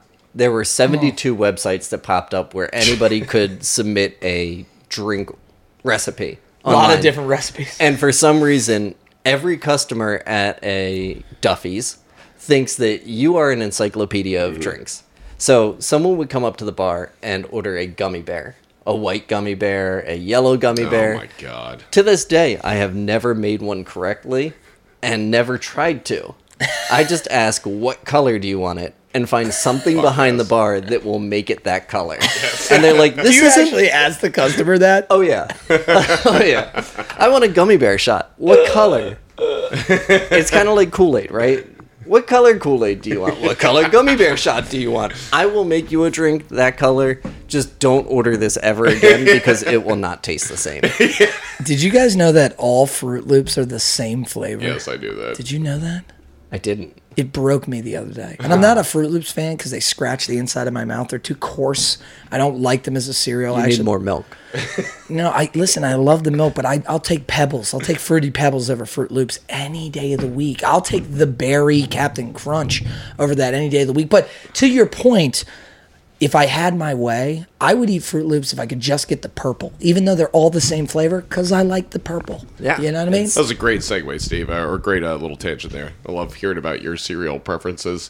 Do you know what? I love not hearing from you. But I thought you were going to do a serial killer joke there. You really missed an opportunity, but anyway. God damn it. Doesn't he look like Dahmer? No, come on. Dude, hold on. Give him your glasses. Give him your glasses for a second. Put them on. Hold on. I'm going to take a picture. You're telling me he doesn't. I haven't done my hair yet, so. Yeah, well, you've done it. You're Oh telling my me. god, geez, you're fucking blind. You're telling me he doesn't look like Dahmer? Get the Okay, fuck I can't out do of that. here. It's gonna make me sick. All right, sorry. Thank you for that. Okay, so can I jump in? I don't know. I didn't know where to put this story in with you and me, but I think this is a good one because Yeah, go ahead. one of the tropes of the show is Long Island's are like a trashy drink to order. Our rule for the show is you're not allowed to drink a Long Island iced tea unless you're 21 years old. That's not the. It was you weren't allowed to order it unless you're 21. Yeah. You said you weren't allowed to drink Okay, it unless fine. you're If you 21. want to make it at your house, I don't give a shit. But you can't order it unless you're 21 years old. I'm just saying, if I'm on my last leg and somebody goes, "Here's a free Long Island iced tea," and the bartender's Okay, not serving fair anymore, enough, I'm fair not gonna enough. lie. Okay, I hate an that drink, but I'm gonna an- drink it. An important distinction. Do you remember that time I brought a date out to what we call it, Duffy's? Man, why do people bring dates to Duffy's? You took a date there? You took a You date sick there. bastard! Whoa! Do you remember? Do you remember? And the only reason this would be memorable is because this girl ordered Long Island after Long Island after Long Island. What? And to the point that she was so fucking trash at the bar with me. This wasn't even our first date. So trash that the next one you served her, boom, knocked it over on the fucking bar top. And I was like, all right, it's time to go. Go home. Did she know she had to have sex with you later? No, that was no. Fuck you. I wouldn't do that. And plus, it's just gross. Like morality aside, ugh. Having sex with This you? is yeah. This is also the girl that shit on our kitchen floor. So Oh, really? yeah, this is the same girl. Oh, what a bad person! I still have her backpack. Did you really? You remember she had that really nice, like Hurley, colorful backpack that she left there the day that she shit on our kitchen floor? I mean, that wasn't what I was focused on, but sure. I kept it. It was a really nice backpack. I had no idea who you were talking about until that story. She always had that face, where she Yeah. looked like she was like, are you in like a ketamine drip right now? Like, what's going on? She was attractive. She was very attractive. That's right. not what I'm saying. I bag bad bitches. That's what I'm Okay, trying to listen, I'm going to give you a rare compliment. This girl was very, very attractive. physically. She was attractive, but No. I will say this: her face always looked like she had just taken like a tranquilizer dart to the neck, and she was slowly fading out of existence. Her eyes were always so glassy, and I was like, "You are hot, but I'm worried. Like, are you gonna fall asleep at the wheel?" The funny thing, the way that we started dating, I was actually trying to hook up with her friend, and she didn't want me, so I was like, I guess it's all right. And then she pooped on my floor. Do you want to I tell? just wanted to bring that up though, because I still think about that, like especially with the Long Island shit, just Long Island after Long Island, and just all over the bar, just knocked that shit over, and had to take her home, and I paid for the whole fucking check. Of course. How do you feel about Long Island's while we're on the subject? I really don't have strong feelings. As somebody, if somebody comes into the bar and orders a Long Island, like I instantly know how the experience is going to go. She's gonna poop on your floor. That's best case Maybe, scenario. and maybe that's after the second Long Island. Yeah. Like when you come up and order a second Long Island, like, You're like, oh, what are we doing here? ma'am, can I provide you with some resources? Listen to the end of the show. Oh man, yeah. I mean, I have to imagine that that's probably how the fire started at CVP. Somebody orders their fifth Long Island. They're playing with matches in the bathroom. Next thing we know, bada bing, bada boom. Andrew's got a bartending gig. So, Michael's gonna have to cut this, but I know you've covered it earlier in a previous episode. But we all know how that fire started. oh yeah. Of course. No, I mean, I'm not cutting that. yeah. I need the same guy to come out and burn my camper down, honestly. So just please get me in Well, touch. you're gonna have to start off. You're gonna have to start a restaurant there first, even if it's like a roadside empanada stand. No, I've like, got- believe it or not, I have insurance on my camper. no, But I know. does But the- you're not hearing me. The reason restaurants can get away with this all the time. cook dinner all the not time in there. not alleging anything, people. I'm just saying, throughout America, there are a lot of questionable restaurant fires, and then they come back as a big, beautiful restaurant. They're successful all of a sudden. It's because they have a commercial kitchen, Michael. They have fire going all the Okay, time. well, the And joke's over the now. grease So. in the hood system. Yeah, I got it. How greasy is your camper? Well, actually, now it makes sense. I And- can't believe you got that thing insured. I know, Will me your either. insurance pay out on an Indian reservation? Okay, that's offensive. I don't like. We can't really get into Also, this. I'm really confused because I didn't know tornado insurance covered fires. Like, I thought it was very strict.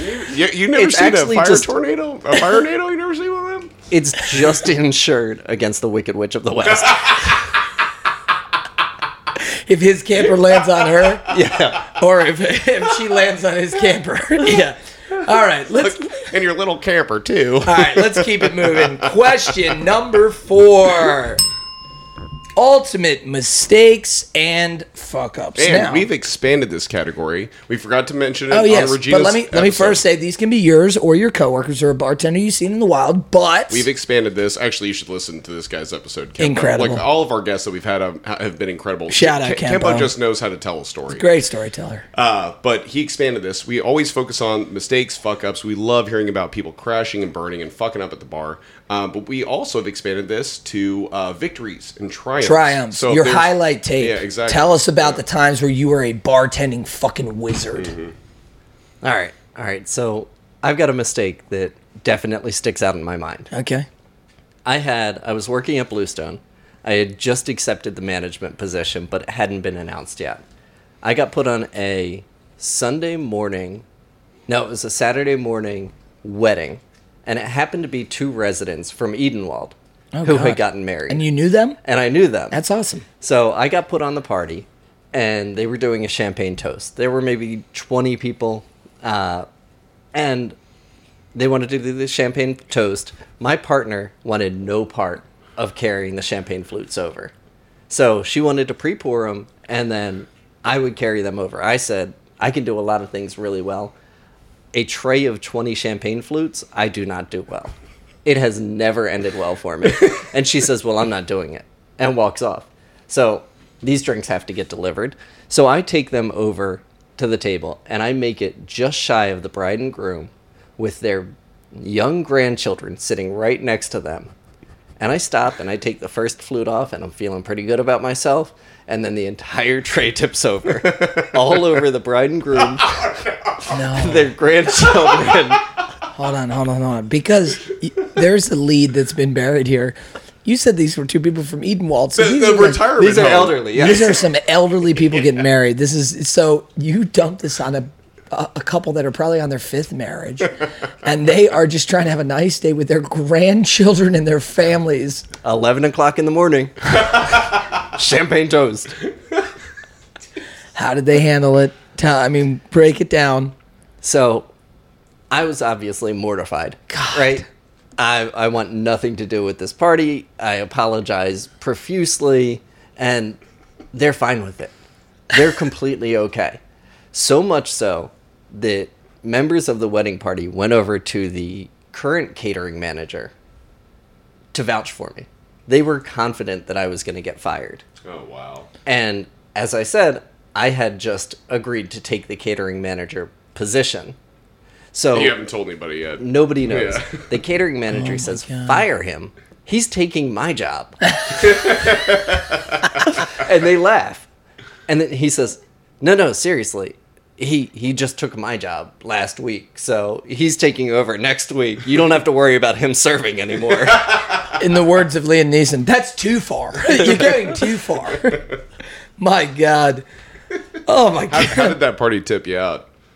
I don't remember. Probably pretty good, though. Yeah, The sympathy tip. Yeah, for sure. I think there was extra on the Oh, autograph. I wish I could have seen The that. one thing I gotta say is that you did have going for you in that particular scenario is, one, if it's a wedding, I know me at weddings, I've never been married, but I've been to plenty of weddings where, you spill something on yourself, you shove cake in somebody's face, you spray a little champagne around, people are, it's a wedding, right? You almost roll with the punch. People are in a mood to roll with the punches in a way that they don't usually if they're just out to dinner. So maybe they were just like, hey, nothing's going to stop the vibe today. Yeah, right? I would much rather spill 20 champagne flutes on a grandchild at a wedding than a funeral. Fuck, Andrew. Jesus Christ. Why would there be champagne at a funeral? It's the grandchild's funeral. Why? God damn it. Jesus. God, man. That doesn't go there. Why would there be champagne at a funeral? Because he was an asshole. We're toasting. We're glad he's dead. All right, let's pour one out for 6-year-old Eric. He was hit by a plane that crashed. Hey, too close, man. Never forget. Wow. This episode is coming out months after the It's anniversary. it's September. It's early September, folks. Why did you didn't need to do Yeah, that? they need to understand. It's the This coming from hey, Andrew, do you remember when you used to know Mike in your former life? What was his opinions about 9/11 back then? Question number 5. Health Hold on, code violations. time out. Have those changed? No. What are you talking about? Okay. I don't know Question anything. I don't. We're trying to like build a podcast here, okay? Trust me, we're already close enough to getting canceled. There's a market there. Yeah, we're trying to get this podcast sponsored by Newsmax. Fucking pieces of shit. Question number 5. Health code violations. Now, these can be yours or, of course, just things you've seen behind the bar scene. But very importantly on this question, we always say protect the innocent. And the guilty. Like George Bush. Especially the guilty. Dear God. Oh, my God. All right. This is going to be the most inside episode we've ever done. What do you mean, like an inside job, or? You gotta quit setting me up, dude. Fucking asshole. If people out there are listening and you're saying, wow, we really thought the Andrew episode was going to be funny. Quit saying his name. That's more editing for me. Bad. We really thought that the Andrew episode was going to be funny. Well, then let me tell you, folks, what you didn't do the math on that was that we're just doing this episode for us. So if there's People a lot are of I really like that podcast, and until that episode. Yeah, pretty much. Fuck you, I don't care. Well, if we're gonna go out, we might as well go out. So let's go out and blaze a glory. All right, so health code violations. Tell us what you've seen. All right, so I struggled with this one. Really? Honestly, Duffy's is a place. Yeah. I really have nothing that stands out from Duffy's. Really? Duffy's is a clean place. I've never been in the kitchen. I just always assumed. So the kitchen obviously has poor lighting and purple walls for some reason. A little weird there. Purple but walls? Purple Like walls. deep purple walls? Deep purple. See, I like a like light smoke gray. on the water purple.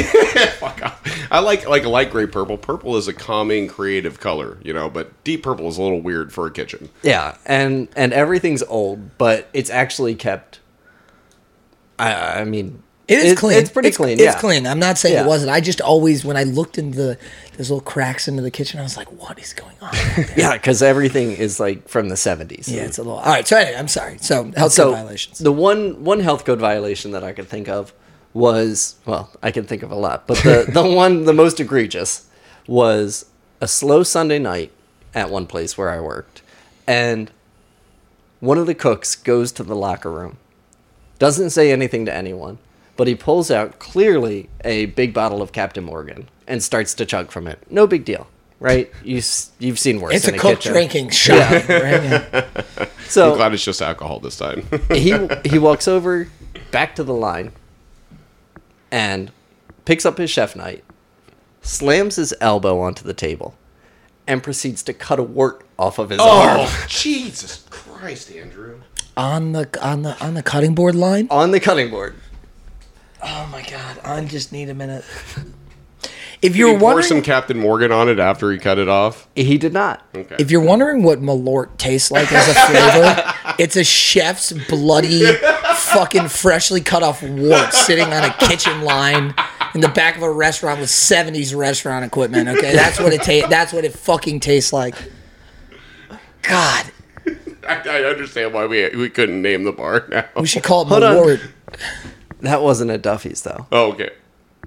Oh my God. Yep, Jesus. it was at the retirement home.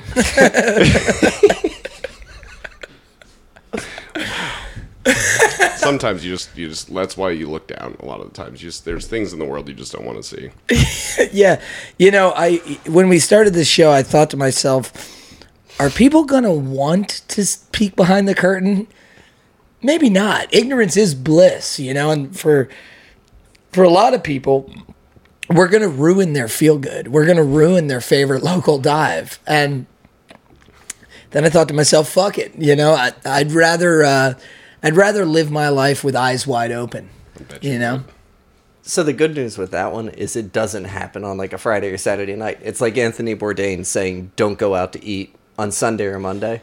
Yeah. Yeah. It all kind of runs together. So I've got to know what happened to the wart after he cut it off. I would imagine. I wasn't over there examining what happened to him or the wart. I know that he was escorted out of the building at that really? point. Oh, yes. wow. Oh, so it actually. Yeah. Yeah, he was gone. He was never seen Immediately. Yes. Oh yeah. Was it another chef or line cook or management or? It was a chef who walked him out. Did he get to take his Yeah. knife with him, or? This wasn't that type of party, Steve. This wasn't a bring your own knife party. This was a leave your knife rolls at home. Knives were provided by the establishment, yes. so that knife got washed and put back in circulation. I'll tell you what, I am not skeeved out by shit like that. Like I can use, like, for example, I cleaned our bathroom before Mike and Regina showed up, and as I was doing it, scrubbing the tub and scrubbing the walls in the bathroom, and I used like a little plastic cup to like fill up water and wash the soap off the walls. Just, what I'm saying? Cleaning your shower fucking sucks, right? So it's just, I'm using it to wash it off. And then, that thing had like bleach and gunk in it, and I just threw it in the dishwasher, and it's probably back in rotation. I've given it to Michael a few times, and that doesn't skeeve me out, but I will always know when I look at it, that's the one. That's the one, Yeah. Like if I was a cook at that restaurant, like I feel like there's one night where I'm cutting like fucking onions. I'm like, I look at the knife, and I go back, and I just go back to cutting onions. I'm like, maybe. That's the beauty of knife services, right? Like Cazzini Brothers comes in, and you know that this knife, you've had it. This has been your week or 2 weeks with the knife, and you will never see this knife again because it's going to end up at some restaurant across town where some poor dummy has no idea what it's been used for. I am so happy you brought this up. Please explain to the people knife services, because I don't think We've never talked about it on the show. I don't think anybody that is not truly deep in the business, especially back at the house, knows any idea what you're fucking talking about right now. All right, so the knife service is the knife guy. The knife guy shows up before anybody else, usually like 8 o'clock in the morning at a restaurant, and he takes all the knives in the kitchen, and he swaps them out. And it's afilador. It's Cuban for knife sharpener. Fuck you. Mike's looking at me like I'm an idiot. You're a fucking idiot. Read a book. Get some culture, you piece of shit. So it's mainly run by a couple major companies, and then there are local guys, but they just swap knives out. They sharpen knives, they swap them, and they're contracted in basically every restaurant, retirement home, facility in the area uses one of maybe 5 knife sharpening services. So they're just constantly rotating knives out and supposedly providing you with sharp knives on whatever regular basis. We used to sharp enough to cut off a wart at least. So that's good. Once a week is what we'd usually do. They would come every Friday morning. They would take the knives, and then we'd go into the weekend with fresh cutlery. And that's how you know, as you're working in back of the house, if a restaurant is not doing well when they start stretching it out. Well, let's do 2 weeks. Let's do 3 weeks between knife sharpening. That's also when your workers' comp visits, your workplace injuries start to skyrocket from all the dull knives. But also nobody's cutting warts though, without a sharp knife.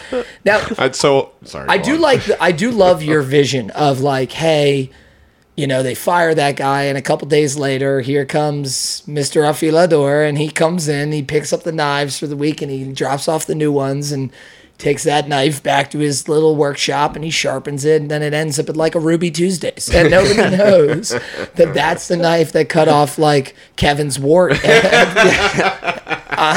a fucking kitchen line. Sticking in the niche knowledge, right? You've got the bar rags. They're gone. Oh, yeah. They're gone. You'll never see those bar rags again. Nope. Everything is gone. I've wiped my ass with one of those ones. Oh, come on. I worked at a bar once that completely ran out of toilet paper, and I had to poop. And I took an entire, the plastic wrap bags with 40 of the terry towels in it. I took that in the bathroom because I didn't know how many I was going to need. And I'm cutting through them, man. I'm just one after another. What'd you do with them? You took the trash bag out and put them in the trash can, and then put the trash bag back in there? I would love to joke and say that I put them in the dirty terry towel rag basket and was like, you fucking wash these, bitch. But no, I walked them straight to the dumpster. Do you know how much those things cost? Less than a quarter of a penny. Yeah. They're made in Bolivia. Oh, my God. All right. What an unbelievable jaunt through the first half of the Gauntlet. We're going to take a quick halftime break, Barflies, and we will be right back with more exceptional content. Now, before I leave, I swear to fucking God, if any of you fast forward through halftime, through the mid-roll, your goddamn executive producers that have given you this wonderful show, you better listen to them, their names, and their drink of choice, or I will find you and I will gut you like a fish. Okay, I'm sorry. I blacked out for a second. What happened? All right, halftime.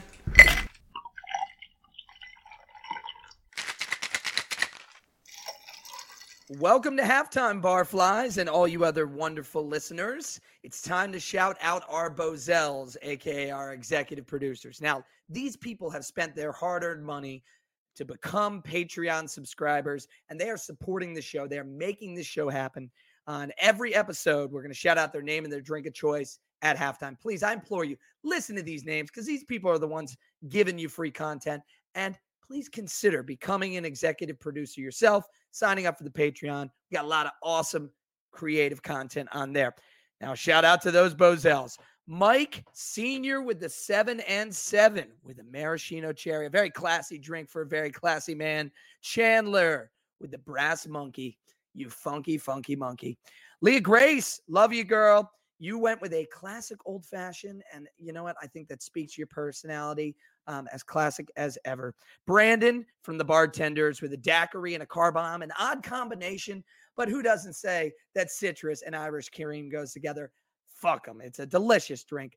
Leo LaLarge, our man from Paris, the Madeleine shot, which is a shaken shot of amaretto, Cointreau, and pineapple juice. Javier, Dak till death, baby. Javier Ramirez from Las Vegas, such a unbelievable guest on our show and such a great supporter. Dak till death, baby. Daiquiris. Regina Grace, love you, girl. Love St. Pete's. Draft Natty Light and a hot Malort in a champagne flute. Ugh. Still haunts my dreams. Justin Tress with a can of Natty and a shot of Rumple. Really appreciate you, brother. Love you. Have a wonderful holiday season. Thank you for the support.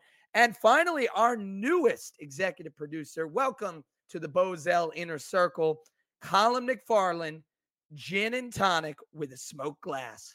That's all, guys. Back to the show.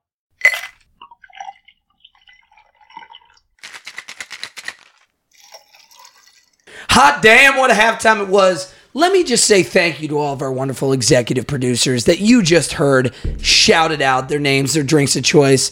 You know, I got a special place in my heart, at this very moment for Regina Grace, who's here with us in Baltimore. I mean, she finally left, thank God. Thank God. She just left. No, she walked out of the apartment. Steve was like, can we start recording? He was like, no, Regina's got to leave. I was like, can she lock herself? He's like, no, I want to lock her out. I can't wait to lock her out. So she's headed to the Tampa Bay Rays Orioles game with some of her friends. We're going to go meet her after we finish this wonderful episode. But let's get back into the show, Andrew. You had a very easy time with the front half of the gauntlet. I mean, easy work. And you seem like a guy that even when things do faze you, you don't show the world that they do. And I respect that quality about you. But now I have a tough question for you. Ranch or blue cheese, Andrew? Blue cheese. It's never ranch. Okay, let's move on. Question number 6. Guys, you see anybody listening that's thinking about coming on the show, that's how you answer that question. All right, question number 6. Oh, shit. God, Jesus Christ. There we go. Question number 6, ratchet and crazy customers. We want to hear about when people are behaving badly, shit is popping off. However, we've expanded this category as well. Oh, yeah, this can also be memorable customers. So it doesn't have to be a negative thing. Steve and I are cynics, obviously, but this can also be a guest or a customer that, well, same thing, but somebody that came in that really left an impact on you that you just kind of want to highlight in this section. All right, so the first one, easiest one. And I'm going to use a first name here because nobody knows him. There's no chance anybody who listens to this podcast knows this guy. Yeah, it's like 50 people, so it's good. This guy's name was Ray. And Ray was a fixture in Towson for years, and I kind of caught the tail end of Ray. But Ray was this big guy who was super cut up, roided out, absolutely insane. And one night, Ray comes into Duffy's, and Ray sits down, and somebody, for some reason, one of our regulars actually, had ordered a dirty martini at Duffy's. At Duffy's? Yeah, I was there, yeah. A regular ordered this? Yes. Why? I have not a clue. I questioned it. I said, are you sure? I don't even know if we have martini glasses. Yeah. And he says, You don't. Let me just say. well, actually, it happened to be a special day because we had 2. Really? They were tucked in a back shelf. I'm sorry. I don't mean to underestimate you guys. If you pulled them out, I almost wanted you to not have them. And these were not like, at Bluestone we had 10-ounce martini glasses. Everywhere you go, you've got the standard 10-ounce martini glasses. These couldn't have been more than 4. So they're these tiny glasses, and they feel like they're going to break if you look at them. So whatever, this guy orders a martini for some reason, and This it's just roided out dude. Because he's classy. no, He's this was a classy regular, guy. not right yet. Not right. He's Okay. a classy guy. Yeah, I get it. And in the most serendipitous moment I've ever been a part of, Ray walks in, and he looks around the bar, and I don't know why I'm looking around like that because it's a podcast, but We're gonna incorporate Theater it. of the We're mind. gonna do video at some point in time. Don't worry. so Ray looks around the bar and chooses this regular. He's going to sit right next to him. And he leans up close, and he's like shoulder to shoulder with this regular. And I asked him, hey, Ray, what do you want to drink? Asked him about his regular order, and he said, no, that looks really good. He looks at the martini glass. And I said, there's no way you want a martini. This guy never drank liquor. It was all beer, like bottled beer. And he said, no, that looks really good. And he asked the customer, what is it? And he said, it's a dirty martini. And Ray said, yeah, that looks really good. Here, do you mind if I have a taste? And he reaches over and grabs this guy's glass and holds it up. And the regular, is like, what the hell do I do in this situation? And he's a big guy. Yeah, Ray's a huge guy. Yeah. And I'm wondering, what the hell do I do in this situation? Like, It's one of those moments where it's like about to rain and you can feel the heat in the air. You know what I mean? and Ray was on the list of customers that we had that it's like, we're in trouble if there's trouble with Ray. 'Cause Right. He's There just that type of probably guy. isn't going to be trouble with Ray. Yeah. Right? Like, Ray's nice to us. He's always good to us. But if there ever is trouble with Ray, Then we're in trouble. that's a special list. I know that list too. I've got a few names. All right, shut the fuck up, Steve. I want to hear this. So Ray picks up this guy's drink, and draws it close to his mouth, and takes a bite out of the glass and starts chewing through the glass. What are you talking about? He starts eating the glass. He doesn't care about the vodka inside. He doesn't care about the martini. He just starts eating the glass. And all of a sudden, blood is dripping out of Ray's mouth. What are you talking about right now? And he What goes the for it. fuck are you talking about right Made this now? up. This is all bullshit. I can call the customer. And he He takes ate it another like bite. it was a waffle cone? Yes. Like it's a martini at Willy Wonka's fucking Yeah. bar. Yeah. That was And he my took part. another Well, I bite. do have that vision of Willy Wonka where he's he singing the eats the song cup, with yeah, a he little takes a bite. buttercup teacup Yeah. and he takes a bite out of Yeah. it. And he just, at that point, I grabbed the glass from him. There's blood pouring out of his mouth. At There's a this fucking point. Jaws Like, shark bite in the fucking martini glass. he's not the glass eater that you see at the circus or the fair or I whatever. genuinely wanted to ask that because some people know how to do that, or maybe it's fake glass or something, but they can chew that It's shit. sugar. It's sugar glass. But some people know how to bite the glass and not cut No, themselves. it's sugar glass. It's an old magician's Whatever. trick. All right, It's sugar sorry, glass. Andrew. Go on. He's not that guy. Yeah, he's a end of the roided day. out meathead, right? Whatever it is. He's not doing card tricks on the weekends, right? So I grabbed the glass from him and I just looked him dead in the eye and it's like, you know you have to leave, right? And he's like, why? Is he chewing away? He's still chewing away. I said, Ray, get the hell out. Leave. And he's like, but what did I do? I just wanted to try his glass.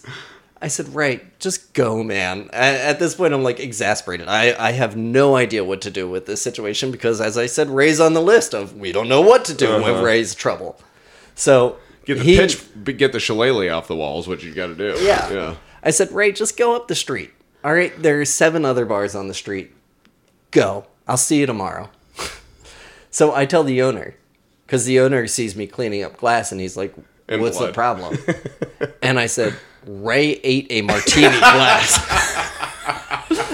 And he looks at me, and he says, that guy did it again?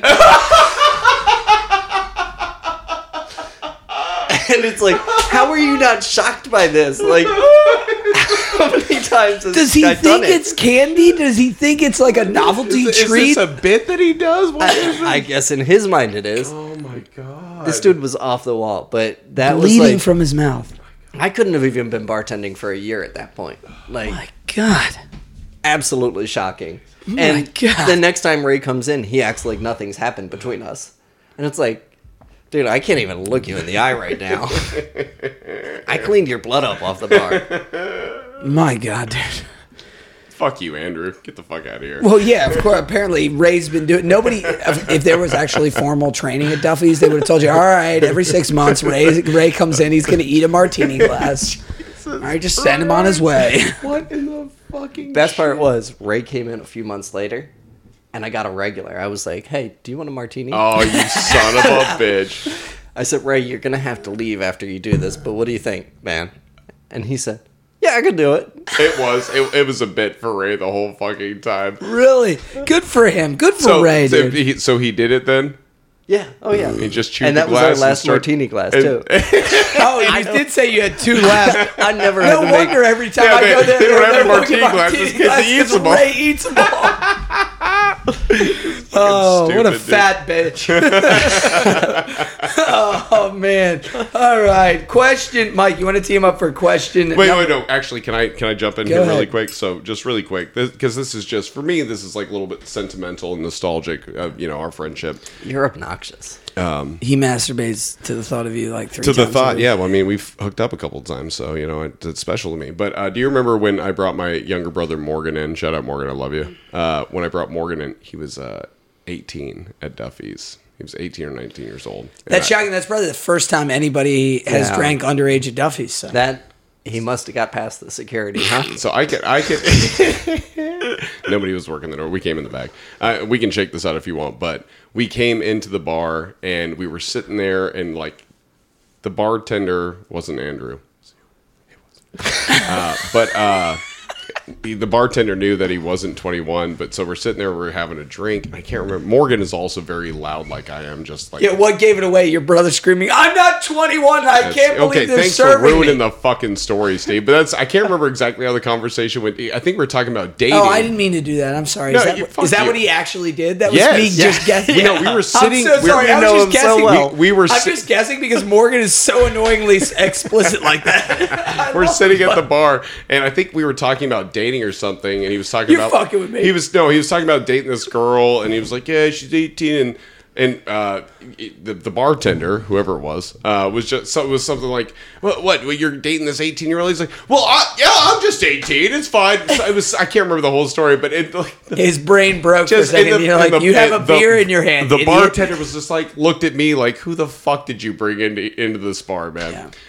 So that was just that. That's maybe McKean. That's maybe the McKean. bartender thought that somebody he associated with and potentially considered a friend would have had the consideration to No. not bring an 18-year-old to the bar. No. Because Especially one who can't hold his tongue. here's what you need to understand about people named Mike, and I say that very explicitly because it's not just him; it's that motherfucker on the other side of the pillow in the painting on the wall.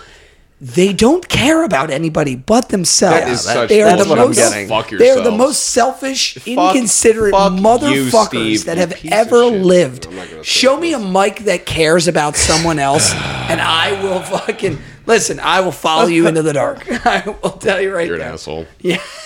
Piece of shit. Hey, pour me some more whiskey. Put my dick in your mouth. Okay. All right. Question number 7. Why don't you tee Andrew up? Question number 7: fights, arrests, and fires. And I know you have some good ones, but as Steve loves to say, this is when shit's popping off. This is where we see what the bar staff is made of. So what do you got for us? All right. So there was a Duffy's. It's a Duffy's story, of course. But there was a snowy night, and Duffy's was open 365 days a year. Jesus it Christ, didn't matter. Steve, keep making all the fucking noise you can, man. Jesus. I don't care about anybody. Fuck your ears, listeners. Sorry, Andrew, that you were interrupted. Duffy's open at 365. It didn't matter if there was a hurricane, snowstorm, power outage. Duffy's would not close. Christmas, open at 7 o'clock on Christmas. Probably just gave it away there, huh? So Duffy's never closed. It was a snowy night, and snowy nights were fun because you made a lot of money, but snowy nights were also not fun because nobody knows how to act when it's snowing. It's not just when it happens when people are driving, but people don't understand how to act in general when it snows. And there was because always it's like a snow day too sometimes, where like people are off work or something like that. Am I correct? Yeah. Am I following you? Well, snow days are the best bar days. But you got to keep in the context, guys. Baltimore snow is not like snow everywhere else. It's only 4 inches. You can still drive. You can get anywhere you need to go. But they shut down everything because people in the Mid-Atlantic, if they see precipitation, they can't drive. That's they can't not always work. true. I'm sorry, Andrew. I don't mean to jump over your story, but I remember vividly when we lived in Charles Village. We had a huge snow day where everything was shut down, Right. And like the cars and everything. You My couldn't point is, get down Mike, the road. that snow was not real snow. It was like a little drift. It was not that bad. It wasn't real snow. Jeez, fuck off. I'm over this. I want to go home. You and me both. All right, sorry, continue. I didn't mean to interrupt you. I'm terribly sorry to keep interrupting you. It wasn't real snow, It's like Baltimore snow. Guys, it's fucking. We're near the Mason-Dixon. It fucking snows like wet rain here. In Steve's defense, this was like 3 inches of snow. Yeah, that's my point. Hey, It's a 3 snow inches day! is enough. 3 inches is all that you need. I'm sorry, but that's offensive. So This is kind of off the rails. Question number 7. Okay. Question number 8. All right. All right, let's get back to it. Question number 7. Tell us about the snow day at Duffy's. I'm sorry. Right. So this group comes in. They're fine. Whatever. Everyone's having a good time. And then the bartender with whom I'm working, her name is Grandma, right? Do you know Grandma? Okay. Was she the cute blonde that you worked with for the longest time? I don't know what color her hair is, man. Jesus Christ. If it was a gummy bear shot, what color would it be? If it was the girl that worked with you guys. It was Hope. Hope. Hope. Maybe. No. Maybe it was, but she's not the cute one, so. Thank God this isn't derailing the story at all. Okay, All right, so all right, there's a so blonde Hope- named Grandma. Hope is bartending. Hope is Okay. bartending, and this guy grabs her ass. And she comes to me, and of course, it's a snow day. We don't have any security or anything like that. And she tells me what happened. So I go over and I tell the guy he's got to leave. I said, I'm going to give you like 3 minutes because I treated drunk people like children, and said, I'm going to give you 3 minutes to get out. Then I grab his glass and take it back. This guy then proceeds to knock out his friend who's trying to get him out of the bar. Really? Just stone cold cocks him. Stone cold, no warning, no nothing. And he comes storming towards the bar. And it's like, all right, well, I guess we're going to do this. I really pride myself on never fighting. That's like the ultimate last resort, right? So this one, there wasn't any avoiding it. Right. So I come out from behind the bar and we tussle a little bit, right? And next thing you know, I'm on the ground. My shirt is ripped. And this guy has just manhandled me. He storms out the front, turns and punches through the windows. The front windows What the at Duffy's. And he Talk about broke excessive. 6 windows. So in the period of like 3 minutes, this guy has knocked his buddy out. Sexually assaulted somebody. Sexually assaulted somebody, taken me to the ground, and then broken 6 of our windows in the front. So this was a place, Duffy's is a place where we didn't call the cops. Like, we just handled our own That's good to business. know. I'm going to file that one away. So all of a sudden, I notice half the regulars are gone from the bar. This guy has stormed up the street, and he's got 6 regulars hot on his tail. Oh, they're like going after him. Like, They're going after They formed him. a posse and they're coming after his ass. So I'm It's the Dirty Dozen. Hope is on the phone with the police. They're saying they're not going to respond because there's 3 inches of snow on the ground. See what I'm saying? Do you see what I'm saying? Everybody gets a snow day. So I Apparently. flagged down It's insane, dude.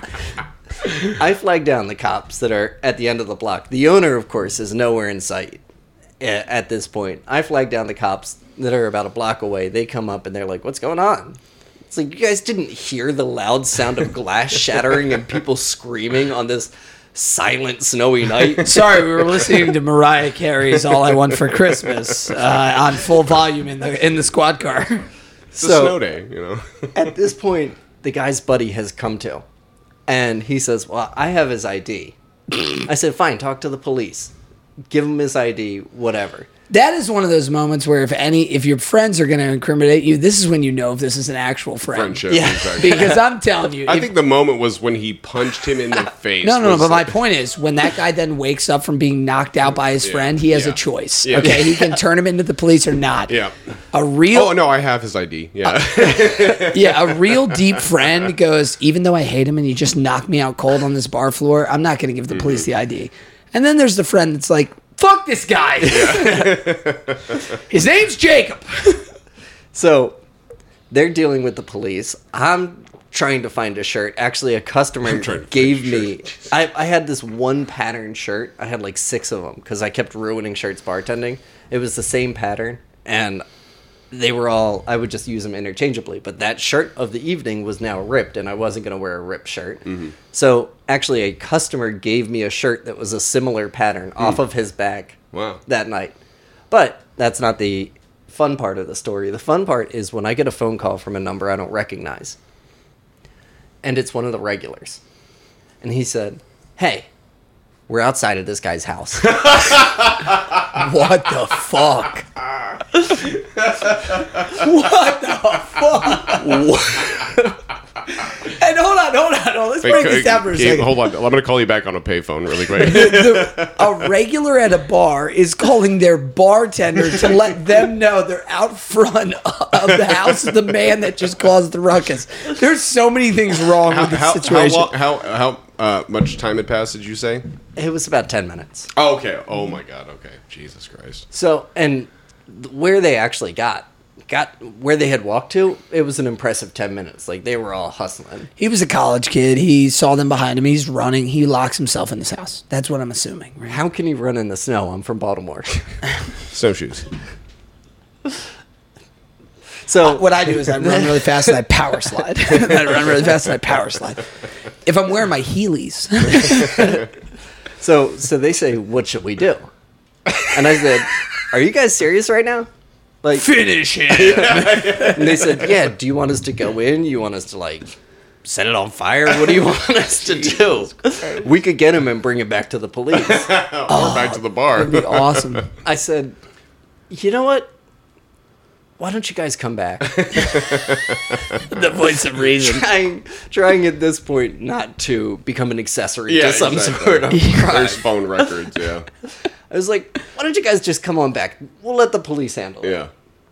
So the police said, we're not going to do anything. And it's like, should I call these guys back and tell them to go get this guy? You don't, but I assume that they give you the address and you give the address to the police, right? Yeah. So everyone, the police got the address, and it ended up, I had to go the next morning to the district court to file a complaint on behalf of the bar against this individual. Yeah. And Did they ever go to court? They pled out. They did a plea deal. They paid for the 6 windows he broke, and everything else was kosher after that. You know, we were. Did you ever see him in the bar again? No. You ever no, see him? I didn't. You ever see him through the window? I haven't. And the most shocking thing about it, though, was I did look up his court records, and I saw that this guy was like 5'2". Oh. and I'm like, man, that guy packed a lot of mass in that 5'2" frame. It wasn't mass, it was hatred. It was just absolute hatred for existence. For being 5'2". And it's like, man, you know, maybe this is why I don't fight, though. Because a 5'2" guy wrestled you. Yeah, probably good. You're more of a test of wits, you know, like battle with your brain. But also, Andrew, like, you're one of the people where, like, fight situations can be, like, if sometimes they're funny. I've seen a girl slap a guy and knock him out, you know, just, like, hit it in the right spot, turn his lights out, and that was funny. Hit it and quit it? Yeah, exactly. But then there's sometimes where, like, fights or something going on, or, like, where somebody's being victimized, and it's difficult in those... That was me in this situation. Fuck off. It's difficult in those situations to know what the right thing to do is, you know, especially, you know, like, you're involving yourself. Mike makes a sandwich and watches. The woman makes a sandwich. Jesus. I watch. You fuck you. Jesus, you started it, man. you fucking asshole. This pod was But no, I'm better just when saying. you were So anyway, spouting my point fucking is though 9/11 that conspiracies. You I've fucking seen twat. I've seen Andrew in a couple situations where you're like, regardless of what the odds are, you're ready to step up to try and handle the situation or do the right thing. Well, it's like And I genuinely really respect. it's like he that said about he you. doesn't want to fight, but No, of you know, course, and, yeah. I pride myself on my ability to prevent a fight from happening. de-escalate. Yeah, I don't have good fight stories because most of the time I'm successful at de-escalating the situation, talking somebody out of the bar. That one, there was no talking. Yeah. There was just fire in that guy's eyes. Jesus. Do you remember the fight at Bluestone? Oh, yeah. Yeah. Were you there that night? With Thunderfist Troy? Yeah. Oh, Yes. that was at Bluestone? I never knew that. I think I was trying to not name the restaurant, but Well, you fucked it up. I don't care. Actually, I respect all Thunderfist. It's a good restaurant. The people took good care of me. So, Watch that video a lot. what video? The video of that fight. Oh, the you have the surveillance video? You have it? You No, still- I don't have But it. you I don't watched it. personally have it, but That was a great fight. That was a lot of fun. I mean, I was like I said, deer in the headlights, but Could you track that video down for us? probably not at this point. But as far as boomer fights go, that was a great one. Boomer fights. Nice. Troy Thunderfist, and attorney at law, Boomerfist, Esquire Boomerfist. I'm sorry. Let's move on. You nailed that. No, Yeah, do you want to? that was great, Michael. Thank Fuck you guys. The Russian judge gave you a 10 out of 10 for that. Do you have just now. anything else for fights, arrests, and fires? No. All right, question number 8: sex, drugs, and rock and roll. This originally was just the sexy Lexi. Just yeah, I've got CTE too. Dude, you're killing it, bro. Oh my god! So this originally was just sex stories because obviously customers are coming in, getting drunk, doing crazy stuff. But then also being behind the bar in the restaurant, you're rubbing elbows a lot. There's a lot of friction. We were talking about it earlier. That's what I refer to as anal sex, we rubbing elbows. We had to open up this question a little bit because it is a party scene. Even if it's a nice place, casual fine dining like Bluestone, people are going out to have a good time, have some drinks. So we had to open this up to sex, drugs, and rock and roll. Tell us about the party scene. I was not prepared for that one. My first thought was I married the hostess, right? Good for you, dude. It's the restaurant love story. Yeah. Tell us that. Yeah. Tell us the restaurant love story. There's not much to it. I married the hostess, man. No, but come on. Tell us your guys' love story. There has to be a little bit more to it. You have 2 kids. Yeah. You Yeah. have a beautiful life with this woman. Mm-hmm. Well, When did you first notice her? What was because was she working there first? Were you working there first? How'd you first, because workplace interactions, workplace romances always start with an awkward sort of interaction. Yeah. so I was working there first. Didn't actually notice her at first, but, as you get to know everyone, because I was working my way up through the kitchen. From busser and everything else. Yeah. And she was the hostess, and finally caught her eye, and we really started out as friends. And throughout my time at Bluestone, we remained friends. And I told her when I realized she was interested in me, because she was pursuing me, even though at that point, that's like 2014, I'm a hot mess at this point. He was, you're. I was sloppy at this point, but she Fuck was you. pursuing me You're for great. whatever reason. I leave Bluestone, and it's like, okay, well, now we can date. Previously, I didn't want to have that workplace relationship. Shit where you eat Everyone's been situation, through yeah. that. Everybody's involved It's with always it. sloppy, so Yeah. to reuse the word. So once I left Bluestone, then it was like, okay, well, we can start to date.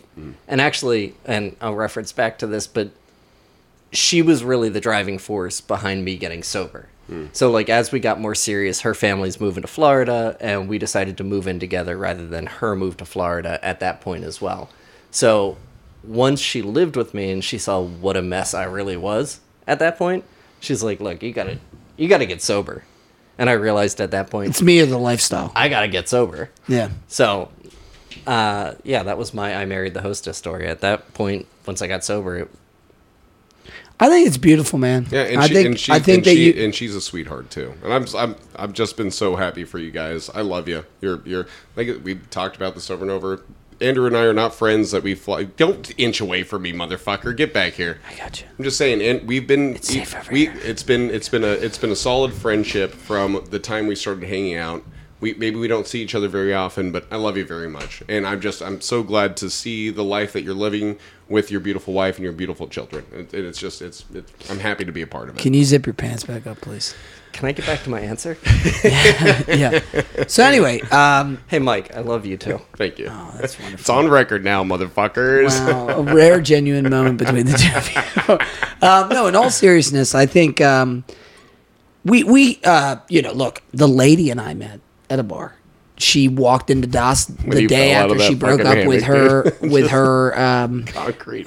boyfriend, and it was a week after I had broken up with my partner at the time, and it's crazy how many romances start in these settings. You know, it's a cliche. Oh, we met in a bar, right? You know, but Yeah, that cliche is different though. It's not we met at a bar. It's we met working. I at know, a bar. I know. That's what I'm saying. You know, I'm just saying. Yeah, it's there is something special about like kind of like you meet somebody that also understands the bullshit of this industry, right? Like we said earlier. Because those are the only people who can associate with you. Yeah, correct. Seriously, I also love that ultimatums are something that I really just as a human being are averse to. I find myself to be fiercely independent, and so I hate when people give me ultimatums. However, I do love that you had this moment of clarity where you're like, I have this really special person in my life, and it's maybe not an ultimatum, but like, hey, you got to get straight, or we can't have the life that we want to have. And I think that you obviously made the right decision. I think that's awesome. Yeah. I don't know. Yeah, You were a lot more fun back then, but that's fine. I definitely was more fun back then. God damn it. God damn it. But you know what? It works. It works for now, I guess. So now. okay, so that was a wonderful love. Do you have any fight or sex stories, drugs, or rock and roll you want to share with the people? The other one that came to my mind was my first day at Bluestone. Okay. So I'm fresh out of the retirement home. And Fresh out of retirement. out of retirement, I'm ready to hit the restaurant industry. I've heard stories, but I haven't actually worked in the restaurant industry yet. So I'm at Bluestone bussing tables, and I have to use the bathroom. So I go, and just before the door shuts, and it's this single stall, it's a single bathroom. Just before the door shuts, a foot slides in. And it's like, what's going on? And this guy comes in and shuts the door forcefully and locks it. And it's like, man, what the hell is this? Now it's just the two of you in now there? It's just the two of us in there. And he says to me, hey, man, you're new here, right? And I said, yeah. He said, all right, well, I don't know what you're into, but whatever you want, I can get it for you. He said, you want that weed, you want girl, boy, listing this whole thing, this hustler. whole rundown. I wanna He said, know whatever who it you need, I got to get that. I got it for you. Can I get some weed and some boys? He said, I could do special stuff for you, whatever you need. I can cook something up, blah, blah, blah, blah, blah. He's just going on and on. And it's like, honestly, I just need to go to the bathroom. Hey, come to find out later that this guy has recently been released from prison. And he went on his vacation because he shot somebody in the head. Wow. And it's like, By accident, of course. I'm sure. Yeah. And it's like, this is my introduction to the restaurant industry. All right. Let me get my seatbelt on. We're going for a ride. Yeah. You're not making Christmas with the family, bitch. I mean, I've been cornered, but I haven't been cornered and locked into a single stall bathroom. It's like a with way another human. worse. It's like it makes me think of Shawshank Redemption, where he's like, "I'm the man that can get things for you," but it's way more intense. Yeah. And you can't escape the room. You know, I suppose that sounded intimidating, and it was way more. It sounds way more intimidating than it was. Like, he was completely jovial the Like, entire let time. me help you. Yeah, like, I got I you. am your guy, buddy. We can be good friends through this. I can get you anything you need. Could he produce? Could he get you the shit that you needed? I would imagine 100% yes. Okay. And the best saute cook I've ever seen work. Really? Oh my God, he was incredible. When you're making Merlot in a toilet, you know, you get pretty good at cooking short order. You know what I mean? Jesus Christ. I'm sorry, that's a prison joke. I apologize. You want to work that into a bit later? You ever had Pruno before? Every weekend since I was fucking 13. All right, you have to shake that out. God damn it! See, I'm too drunk now. You have to see now. You have to learn how to edit and do the podcast. You do have to shake that out. I literally only said that to you because it's you, and I would never say that word. Oh man, God damn it! Now you have to shake that out. So Andrew, it's been nice talking to you, but we got to go now. So. All right, bet. All right, before we close category number 8, I do have one that I want you to tell us about. Okay, we say, I've thought about all the categories, and, honestly, fights, arrests, and fires, we could have done it then. But I think this is just about as good a time as any to talk about sex, drugs, and rock and roll. What happened to the street you were living on? Yeah, that's a good point. All right. So, and I'm going to set it up for you. Yeah, set the I'm going to scene. set it up for you. So, Baltimore is a city of neighborhoods. Mm-hmm. All right. If you're from Baltimore, you could live a mile apart, and it's a totally different ecosystem. Mm-hmm. At the time, you could live a couple streets it's apart. crazy. And It's ecosystem, crazy. yeah. It's a neighborhood. They call it Smaltimore because there's these little pockets of different ecosystems. And where Mike and I lived at the time was called Charles Village. It still is called Charles Village, by the way. But Yeah, but I'm just saying, where we lived at that time was Charles Village. Andrew also lived there, only a couple blocks down literally from us. a couple blocks away from us. We were on the corner of 27th and Maryland. He was on the corner of 26th and St. Paul. St. Paul, right? Just right around the corner. And, I remember dropping you off to your house on occasion. I remember walking, I walking over there on a football Sunday, hanging out, smoking some weed, fucking around, right? Good times. And then all of a sudden, I get off work one day, and I'm driving home, and I got the radio playing in my car, and emergency services is like taking over every radio station. City street collapses in Baltimore. And I'm like, okay, whatever. I'm sure it's somewhere. Yeah. It's not in my neighborhood, right? And, Baltimore's this old industrial colonial town that at the time the infrastructure was not as... It's improved a little bit since then. Not a lot, but a little. Anyway, get home. I turn on the TV, and I can't seem to hear the TV because the sound of the helicopters over top of my house are so loud. And I'm like, it's close. And then as I continue to watch Fox 45's coverage, I'm like, that looks a lot like Andrew's apartment. You want to tell him what happened? Yeah, go on, Andrew, yeah. So, the street that I lived on, across the street, rather than there being houses, was a retaining wall leading down to a railway truss. Mm-hmm. Yeah. And it was You have all the correct words, too. I love that. I was trying to tell the story earlier, and I was like, it's You like sounded a so dumb. steep incline, and like there's a tunnel. So anyway, go on. So, maybe a 30-foot drop from the road. Easy. Down to where the freight trains went past. And the house would literally shake as trains would go by. Like, it was a pre-1900s house. It wasn't built to last, and somehow it had, but this thing would shake when the trains would go by. So we had a lot of rain. April. I forget what year. Spring showers, Mayflowers. Or So whatever. we had a ton of rain that year. April showers, Shut Mayflowers. That's what it is. And while I was at work, the rain had gotten to the point that the retaining wall just couldn't retain anymore. And It couldn't do its one job it was set out to do. One job. It's like a bar back that doesn't know how to flip a trash can. so for the 3 days prior, like, the street was kind of at an angle, and I'm using my hands again, but the street was kind of at an angle. You as noticed you it crossed. before? Oh, yeah. Because Really? a few nights prior, someone had stayed at my house, and they said, am I okay to be parked over here? The street is lopsided. And I said, oh, yeah, it's like that. Yeah. It was actually at a down angle toward the retaining wall? Yeah, but it would... I the never heard this part. The road was at a downward angle, and then the sidewalk and, like, the grass, the right-of-way or whatever was flat again.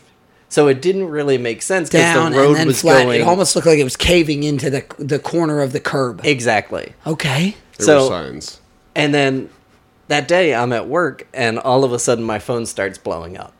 And I've got my father saying, don't go home, don't look at the news, come right home to our house instead.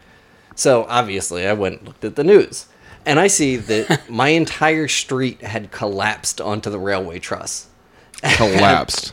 Collapsed. It collapsed. The wall Like gave 30 way, feet down. and everything up until about maybe 10 feet of road remained, and the rest had collapsed onto the tracks. Anybody whose car who was parked there on the railway tracks. Gone. And of course, infrastructure is infrastructure, so therefore the city's first move is to start clearing cars. Because they've got to get these train tracks cleared. They don't care that the wall's not there anymore. Everything's settled, right? You could still get trains through. People have to get their orange juice. So I ended up having to go back to my parents' house for, I think it was 67 days. Oh, wow. While they determined... Can you live in your home? While they determined whether the houses were or were not suitable. But, of course, when I left for work that morning, I had one pair of clothes. I wasn't thinking, all right, I'm going to be out of my house for 67 days. They wouldn't even let you go into the house? They would, but you had to have ID. And my ID, I had never transferred over to that address. Oh, man. So they wouldn't let me onto the block. So I had to get serious? a construction worker to walk me in. And he walked me into my house. I said, am I going to be able to leave through the front door? And he said, yeah. And meanwhile, I'm up in my room packing as big a suitcase as I possibly can because I don't know how long I'm going to be out of my house for. And they start tearing things down. I think it was the tree in front of my house. They start tearing down. So now I'm just like clueless. I've got to get out the back door, whatever. So I finally got out the back door, got everything packed, got everything locked up, and a police officer sees me. And he's like, what are you doing here? I said, this is my house. And he said, nobody's supposed to be in these houses. We haven't let anyone into the house. I said, well, the construction worker up front let me into the house. It's my house. And he said, wait here. I'm going to go check on that story. Oh, my God. And it's like, all right, I think I'm going to leave. And he said, is this your stuff? And I said, yes, it's my stuff. I have keys. You watched me lock the door. And he said, all right, just don't move. So I left. And I didn't go back into my house for another 67 days. And then I think the city's estimate was 3 months that it was going to take to have the road operable again. And 18 months later, they opened up the road. Wow. And it's a beautiful road now. It really is. It was surreal when it happened. I remember us walking down to hey, let's all get a beer and let's go pretty fucking much is exactly what happened. Let's go tailgate this situation. Exactly. And I just remember Mike saying, "Man, I feel really bad for Andrew." Dude, my car was parked on the street the night before that happened. Is that true? Yeah, it's true. I was still convinced to this day that your car was one of the cars washed away. Oh, no, my beautiful Chrysler LeBaron was okay. Thank LeBaron. God. John Voight drove that car. Drove it. He drove that car. Drove that car. God. The alcohol or the CTE, we'll never know. I'm quite sure I have a picture of Michael on an excavator from that construction site. No. I have That's to look for it, evidence that we can't release to the public. No, please. Try to find that. That would be something really The special. cops were pissed. We were all like, voyeurs walking around, and they're like, "Get the fuck out of here!" Like, what? We're dealing with shit. I remember me actually yelling at a cop. I was like, "Do you live here? No, you don't fucking live here. You're from fucking Harford County, you cunt. I live here. I fucking live here. I can look at whatever fucking crash site I want to." Well, we will put this because there's a video on YouTube. Oh yeah, we'll put this video up. This is literally from steps away from Andrew's place. It's wild, and it's just a weird little tangent, but it was weird. The whole street just fucking collapsed. It was something else. All right, I appreciate you humoring me in that little detour. Let's move on to question number 9. Mike, why don't you team up? Hazing, pranks, and games. And I know I'm excited for this one because I know I'm probably a part of it. So this is something that we love this question. Steve and I's favorite question. Steve and me is, I don't know. Initiating new workers, passing the time, building relationships while fucking with people is kind of the whole spirit of this question. So just give it to us. All right. So we had a server or busboy. I don't know what Steve was doing at the time. This was a different Steve. But we had a lesser Steve. a Both lesser assholes, Steve but- working, and he was starting Service Bar. And Steve was this really excitable young man. Doesn't sound like me at all. And he was professing his love because everybody else at the on the staff drank Maker's Mark, and he was professing his love for Maker's Mark. So one day I pulled him aside in Service Bar, and I said, "Hey man, I got to give you a heads up. You sound like a jerk." And he said, "What do you mean?" I said, "It's not Maker's Mark. It's pronounced Macker's Mark." I said, if you go to Kentucky and you call it Maker's Mark, everyone's going to think you're a loser. Like, they're just going to think you have no clue. So, you got to say it right. Say it.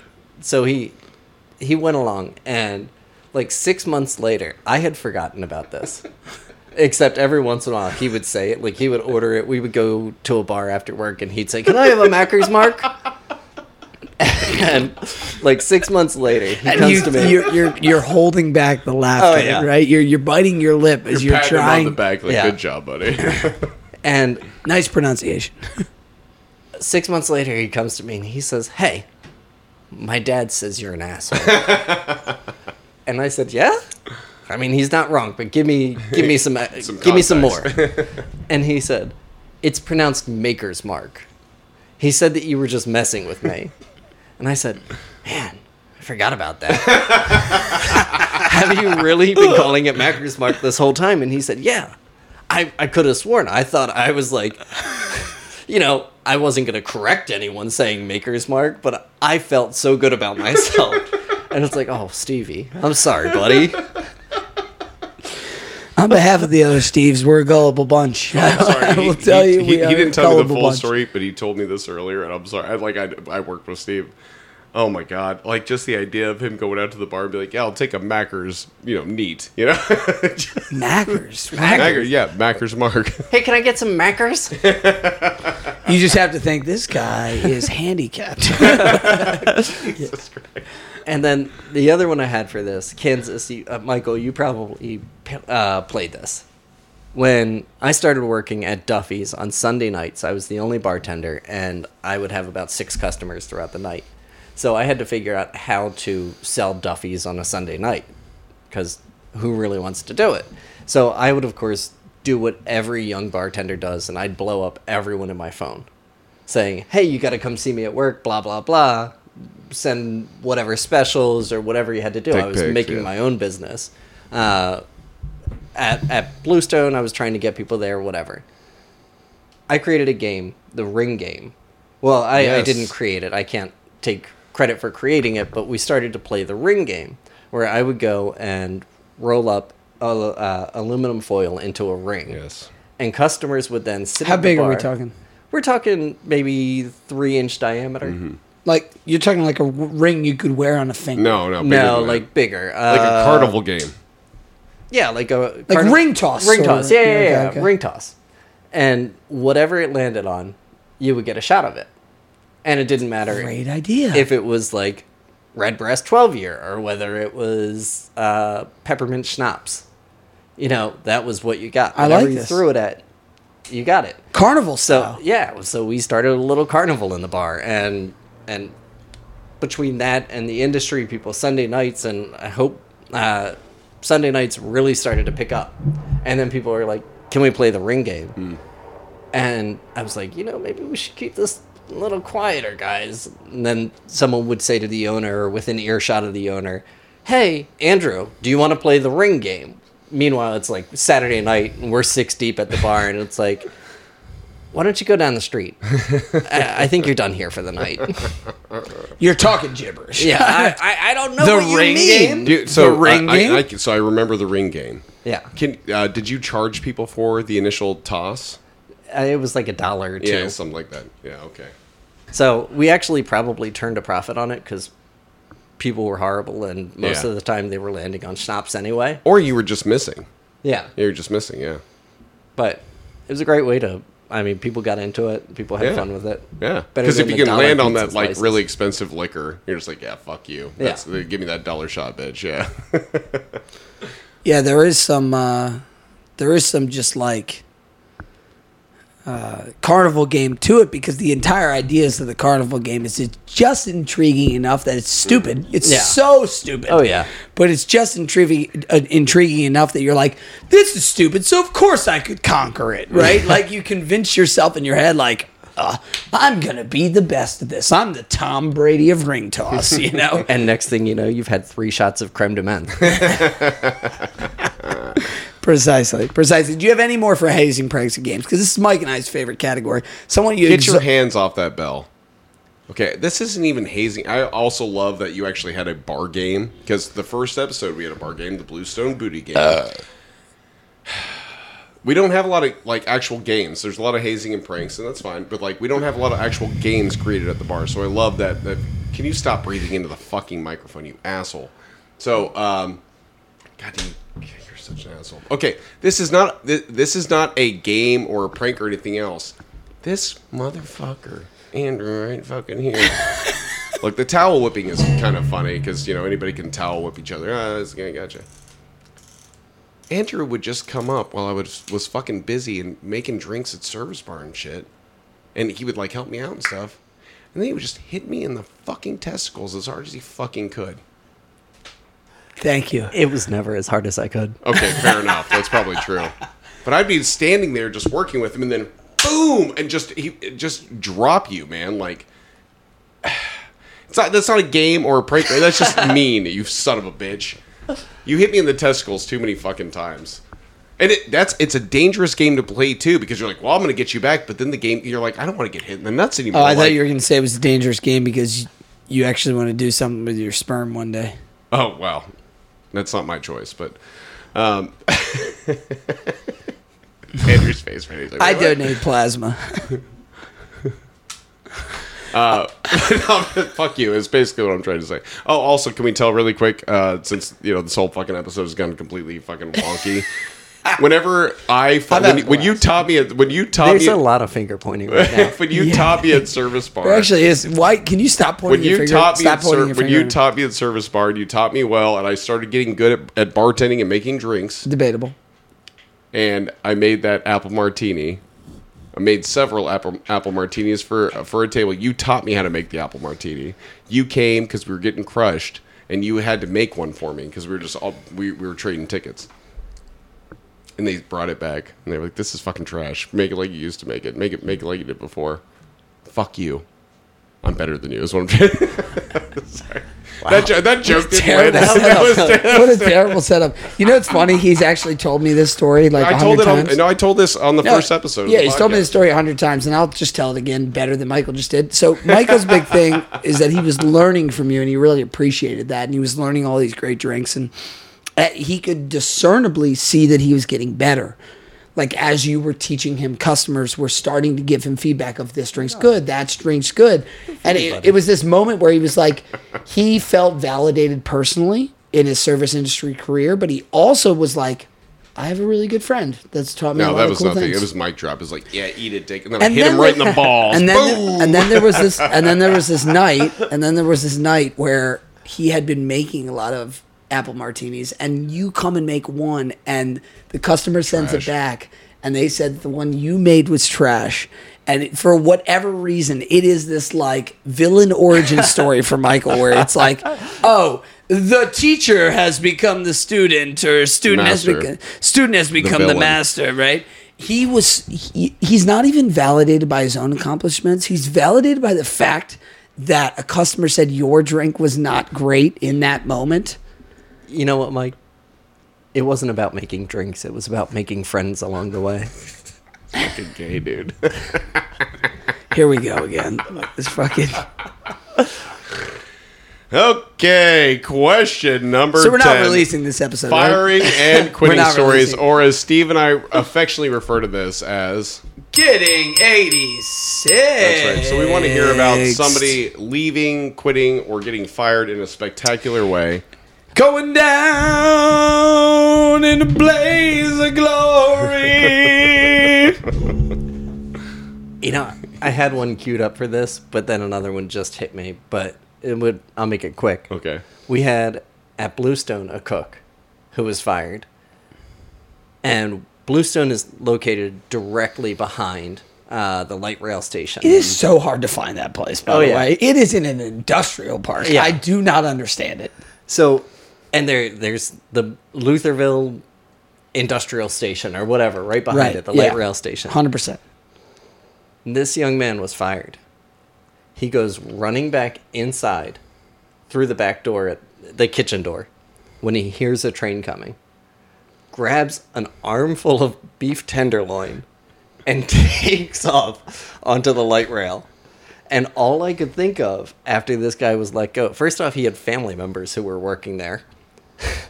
But all I could think of was sitting on the light rail, say you picked it up at Hunt Valley, and somebody jumps on and they're carrying 8 beef tenderloins. Also, they're wearing pants that have jalapeno peppers on them. and an apron. And that image still cracks me up. Good for him. Good for him. But the other one I have is just when I was 86th from the industry.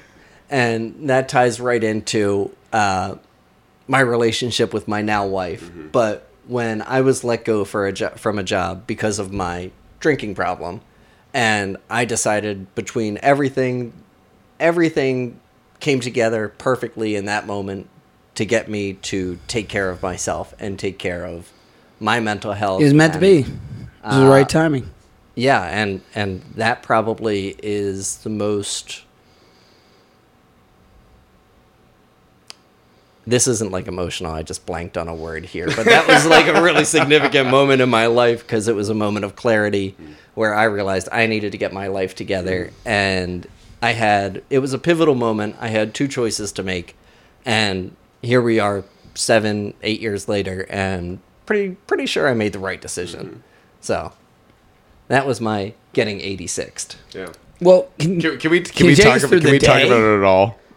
Can you take us through the day, like the last day, the last moment when you left the industry? I worked that night, by the way. We teased this, but you earlier today said this is that's a different one. You said no. Yeah. What are you fucking talking about? Oh, this is a different one? No, he was still at Duffy's after that, right? Yeah. You're talking about Bluestone or Duffy's?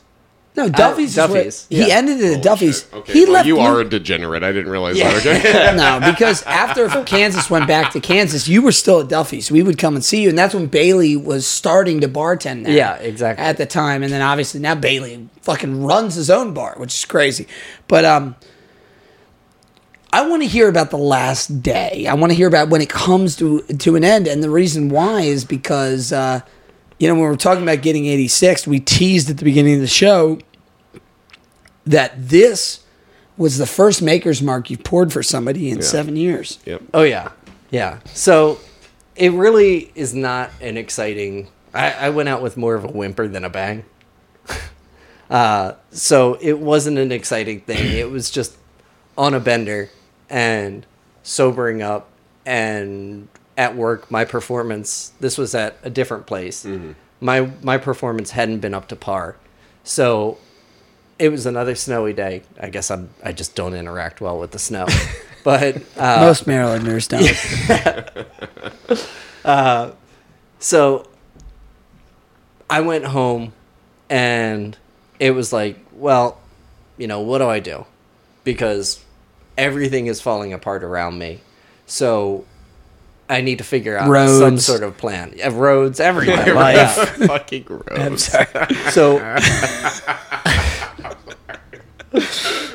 I blame the entire situation on Sam. No, I'm just kidding. I'm sorry. So at this point, like, everybody in my life is basically telling me, you got to do something, bud, before you really, you're just headed in the wrong direction. When everyone is telling you something, you should probably listen. Yeah, that's exactly when you don't want to. Yeah. Oh, yeah. It's the hardest thing in the world. It's the worst. Everybody is wrong, and nobody knows what they're talking about. Everyone's wrong, but that's when you need to just shut up and listen, and realize that not everyone else is crazy. You are the crazy one. You are the one who is dysregulated. You need to just take whatever step. So my step was that I needed to go away for a while. So I got checked into rehab, did 30 days there, and as Michael can attest, a lot of people can attest, I kind of fell off the face of the earth while I was You needed to do that. just trying to become normal again, re-enter society. Reestablish yourself. Yeah. The only caveat I have there is you, like, as a friend, you've always been available, to me. I'm just saying, even though you needed your time to figure your shit out, you've always been an available friend. Yeah. So for me, you never fell off the face of the earth. Maybe the fate. I actually want to let Mike. I want to let Mike cook here the face of the street. No, be genuine, because you actually were on a trip there. No. I just wanted to explain that too. Like, you didn't just, for me at least, you never shut people out. And It's such a perception thing, right? Yeah, like, it's definitely a perception thing. I think it's hard when you're on a particular track and you have a mindset of like, this is who I am, this is how I do it, this is my interactions, right? This is my pace. And then you decide to make a big change, a 180 sort of change, which is what you're talking about. And you do have these really like visceral ideas of like, man, people are going to think of me in this way. I'm going to have to cut them out. I'm going to have to distance myself. And you're going through a moment of a lot of self-criticism. Oh, yeah.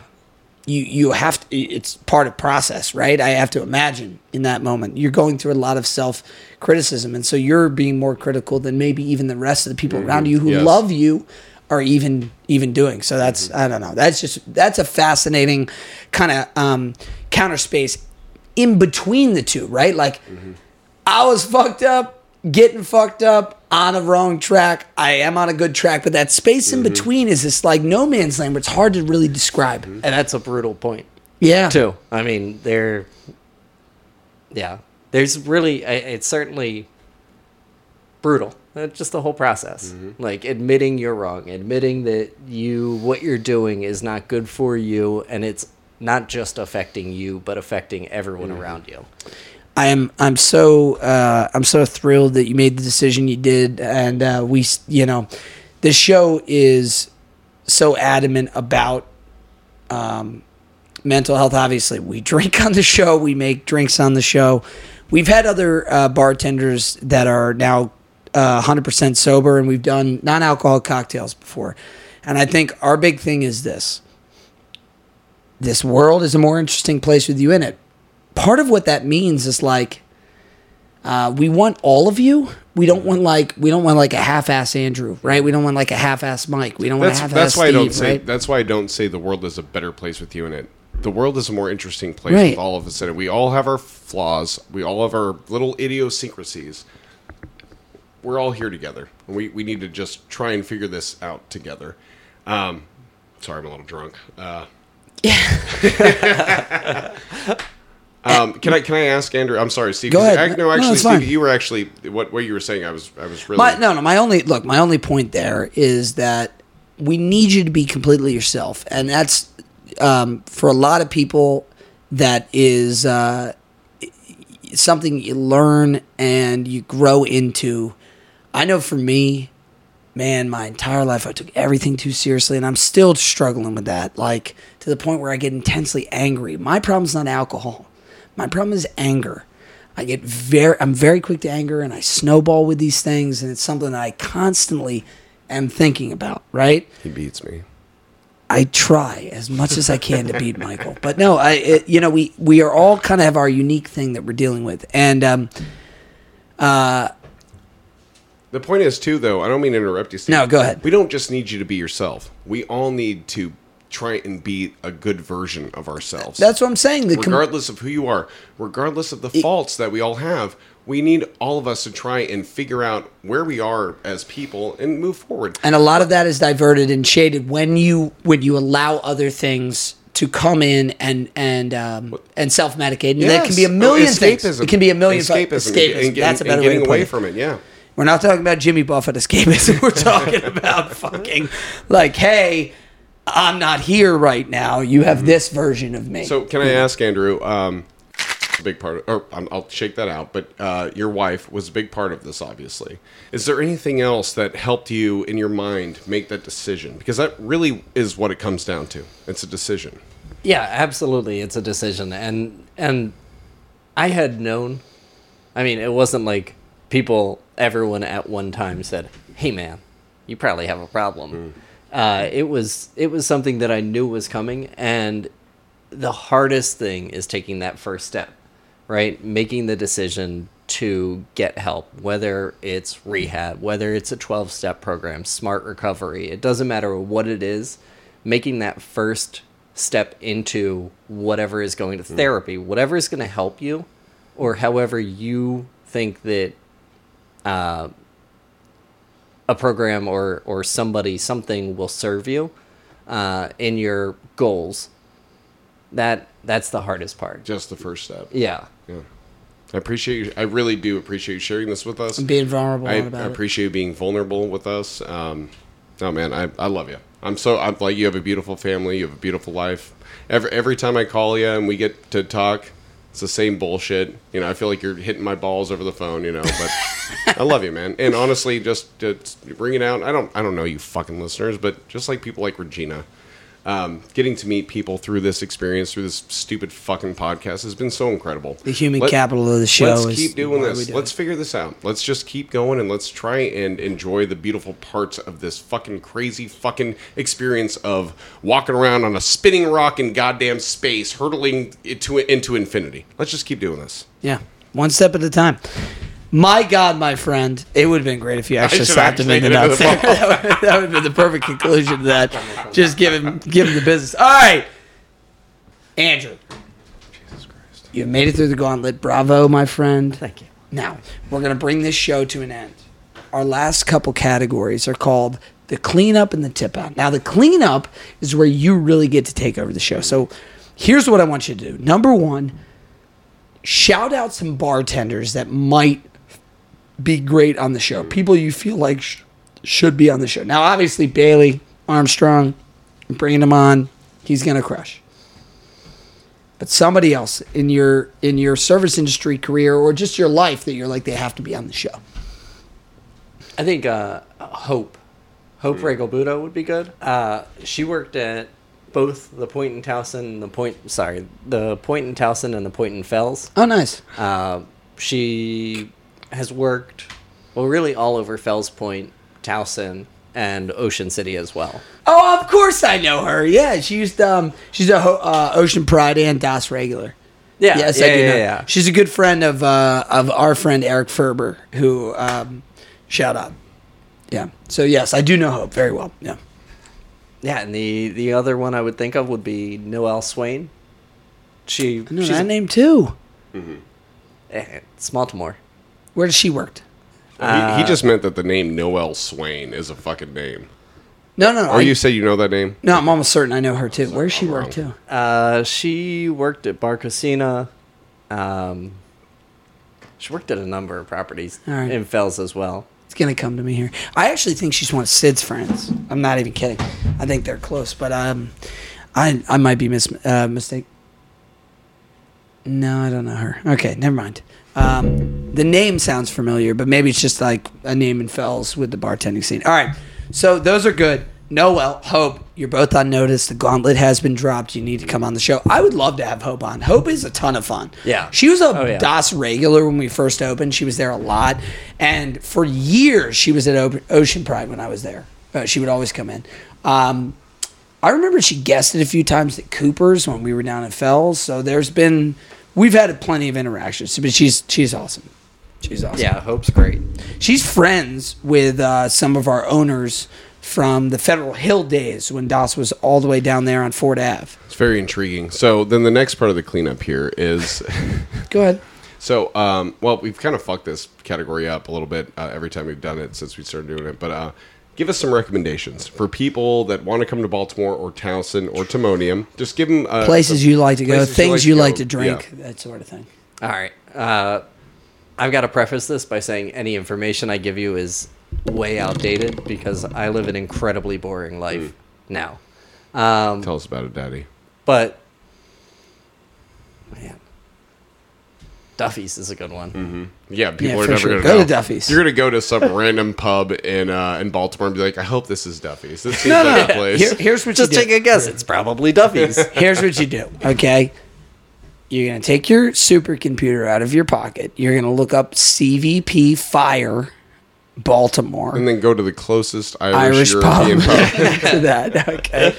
And bang, you're at Duffy's. Yeah, you're at Duffy's. Man.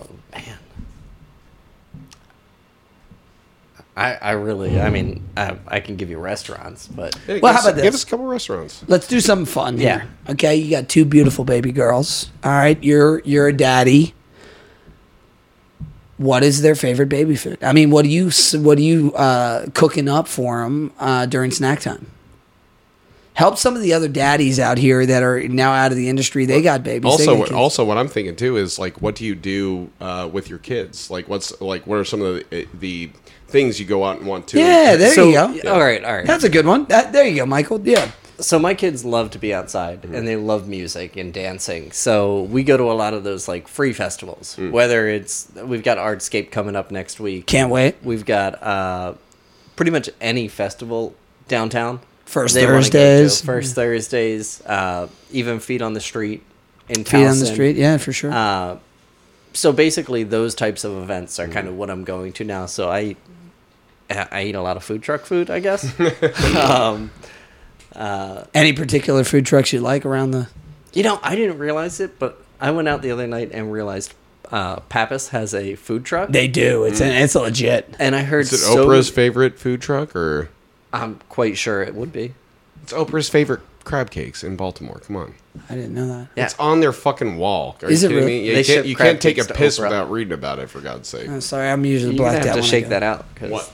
when you say your name, you owe her money. Oh yeah, Yeah, come Is that for true? me, Is that Oprah. actually true? I don't think so. But She's from Baltimore. I think she would support us. I hope so. Oprah, please give us your money. At least $5 a month. What if we were on the Oprah with the O Network? This show? Can you imagine? It would be like the Million Little who Pieces would be guy. your co-host, Steve? Oprah would be like, we need some diversity. We have too many voices talking about, like, the minority and Oh my God, LGBT just community. stop talking, We need you somebody dumb like bitch. Mike to talk about You have conspiracy bad theories hair. in white America. They're like, we finally brought these pieces of shit Can I to just justice. pause? Can I pause for a Let's ask second? them what's wrong with you, Guys, if you're out there listening, please know this really is a joke. I just love giving Mike shit about being from a trailer in Kansas. But I'm actually racist and sexist and And he lives in homophobic. Missouri. Yeah, so Well, there's all of those like, things. I hate all of you people. Just go fuck yourselves. But he loves Oprah. Big Oprah fan. This guy, he's Yeah, but actually that's a sexual thing. So he's wearing an Oprah Winfrey shirt right now as we speak. Theater of the Mind. we're gonna have to cut this whole episode out. Cut the whole episode. But that's good. No, those are solid. As we close out the cleanup, we also do like to ask, look, we've interrogated you. We've asked you to be vulnerable on the show. We've asked you to share a lot about your life, your career, how you got to here. Is there anything we missed? And I'm not talking about you. I'm talking about, like, did we miss something about the service industry, industry, yeah. that we need to share with people? Mm-hmm. The Gauntlet's pretty comprehensive. I think That's what we were going for. Steve and I are intellectuals. It was almost... Steve did a great job. Fuck you. I was there for all that shit. No, I can't think of anything. That's right, bitch. All right. Perfect. That works for me. Let's move on to the final question of the Can I gauntlet. ask it, please? Go ahead. Well, you don't still do this, but you did it for a long time. So why did you do that, and why do you fucking hate yourself? I did it because it was a blast, man. I mean, it was like, it was, I think, I wouldn't go back and change anything. It absolutely was a great time. And even though, like I said in my first answer, your coworkers become who you hang out with and everything, it's a great time. Somebody told me when I first started bartending, don't fall into the sexy lifestyle. What's the sexy lifestyle? And I just laughed at him. And he saw me like 8 years later when I was kind of a mess. And he's like, you fell into the sexy lifestyle. Okay, there it is. Did he actually say it to you like Yeah. that? Oh, yeah. Oh, yeah. It was horrible. But it was a blast. Right? Like, where else can you do the things that you do It does feel in like the service industry? it does feel like a hot burning flame that one day I won't be a part of again. But The longest stretch that I've been out from the time I was 13 was about a year. When I first started doing, I got my first career, like big corporate job and whatever. And, I went back to it and I haven't been out since. And it just like, at times it feels like it's flickering, like my time in the industry is coming to an end and we're doing this show and there's necessity. Making $1 million.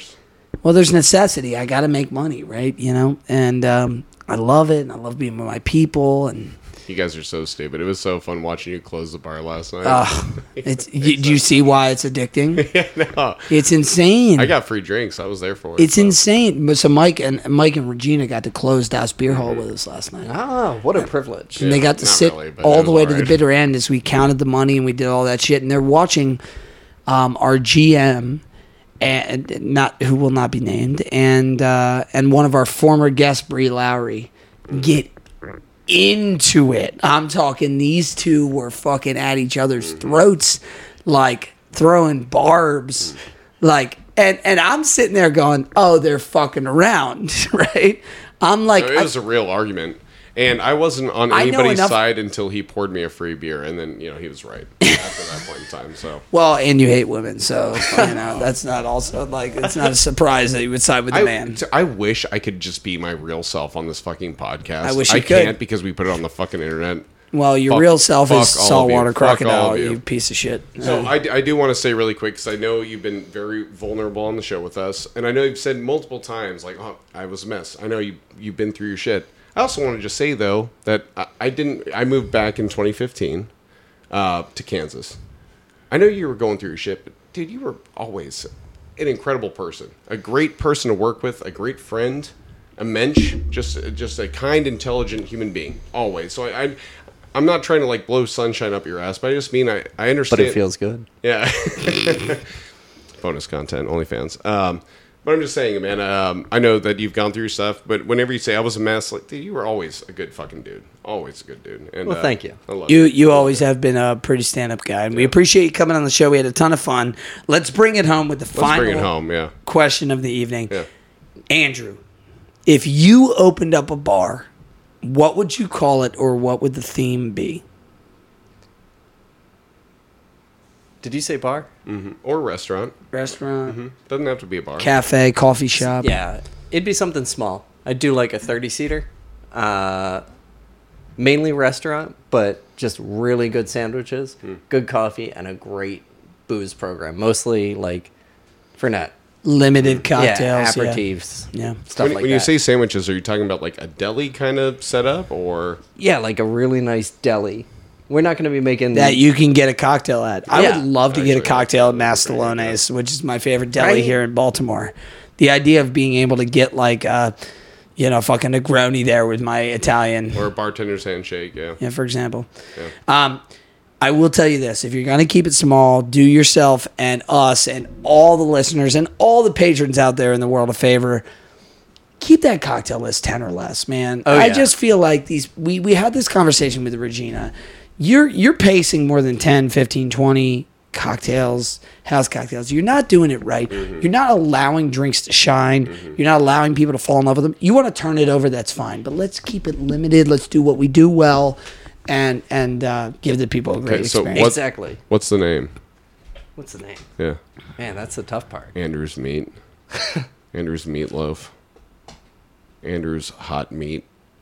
In your mouth. I'm sorry, I'm not clever right now. I just fuck you, Steve. I got nothing on the name. Submarines and aperitifs. Subs and Toms. Yes. What's it called? Subs and Toms, motherfucker. What is it? Subs and Doms. We got to think. So subs is obvious because it's sandwiches. We got to think of dom. We got to figure out how to twist that to be a drink. It's some Italian word. There it is. Okay. There it is. Well, my friend, it was an absolute pleasure doing the show with you. I'm not exactly sure I understand the name. Subs and Doms, BDSM? No, I get that point. Okay. I don't understand how Doms relates to any type serving of sort of alcohol. submarine sandwiches, and they also fuck you in the ass if you pay for it. Do you understand it now?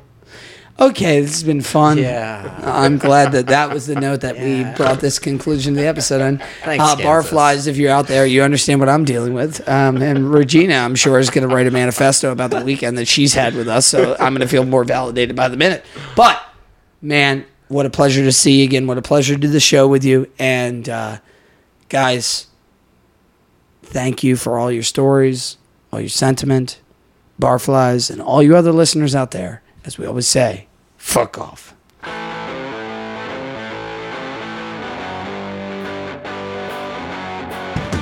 Hey everyone, thanks for listening along and thanks for drinking along. We hope you enjoyed the show, and if you did, we release new episodes whenever we can. A big shout out to our friends over at Trauma Parlor who sung Fast When You Heard throughout the show.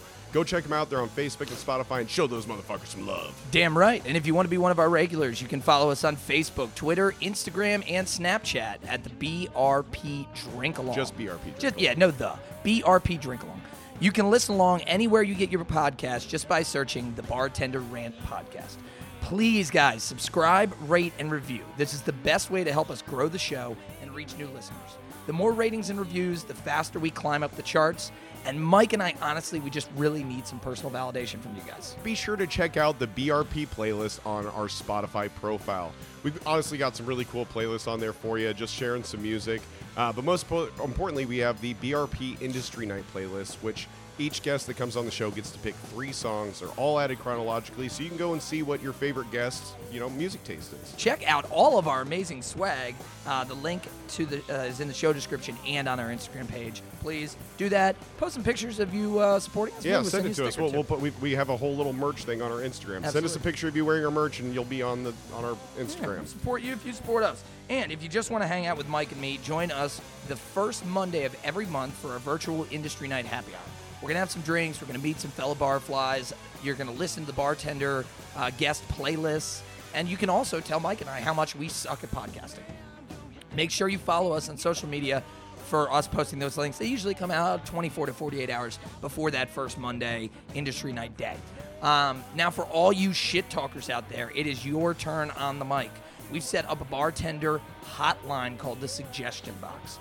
This is where you can air your grievances, tell your stories, or just rant about the bullshit you just put up with on your shift.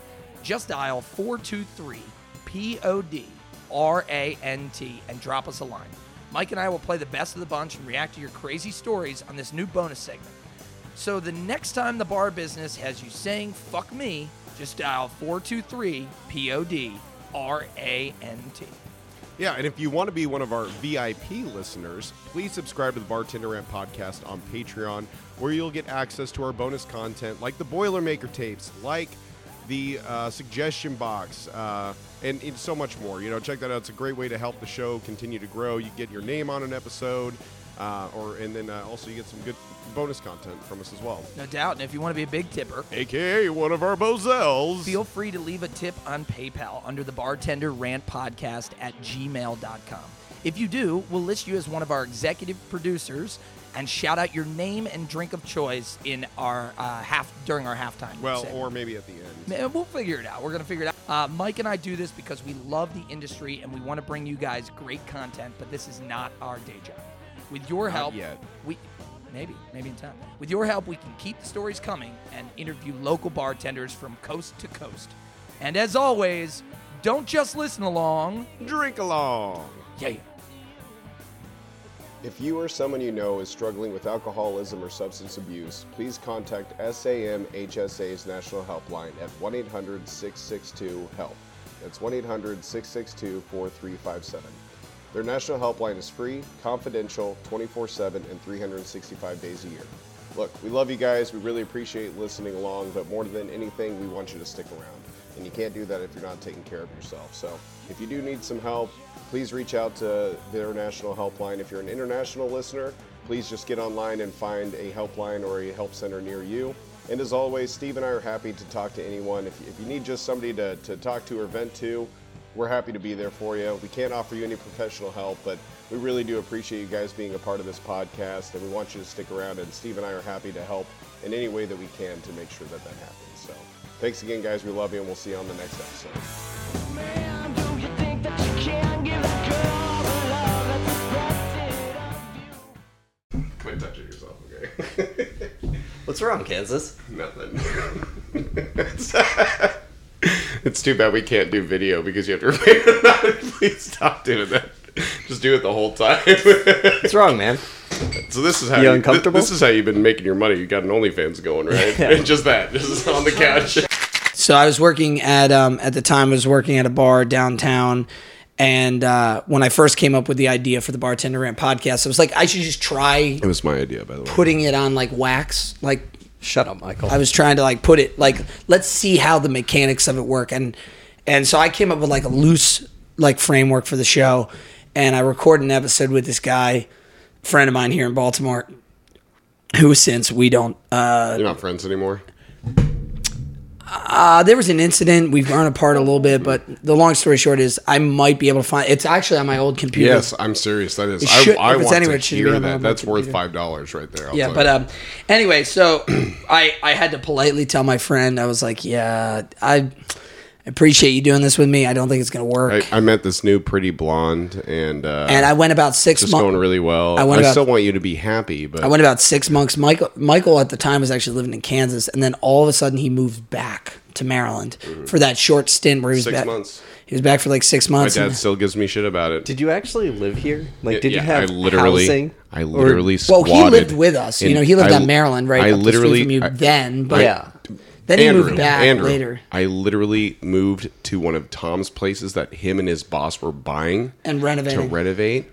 I had a girl over. We were sleeping in my bed, and when it started raining, it started leaking on us. I was literally There was no air conditioning, no I heat. was literally squatting. Yeah, I in was a gonna house. say, did you actually like have a living arrangement, or were you just Best squatting? 6 months of my life. It was incredible. Yeah. Was there power? Yeah, there was power. There was power, but they were renovating that building, and There was power and that's a lot actually- of meth. A lot of methamphetamine. Yeah, it had a methy vibe for sure. It had a very Transpotting Ewan McGregor deep heroin hole vibe too. Nobody frankly. has ever moved to Maryland from Kansas for the meth. That's true. All right, on that note, Well, let's who do you think was selling in Maryland? I mean, let's get back to expanding to new markets, baby. That's why you That's always it. drive. Yeah, that's why and that's also why we always talk about Mike's family business. You know? They built a factory, guys. You know? Power boxes. All the power you need. How much meth do you need? How much power do you need? I'm sorry. Excuse me. All right, we ready?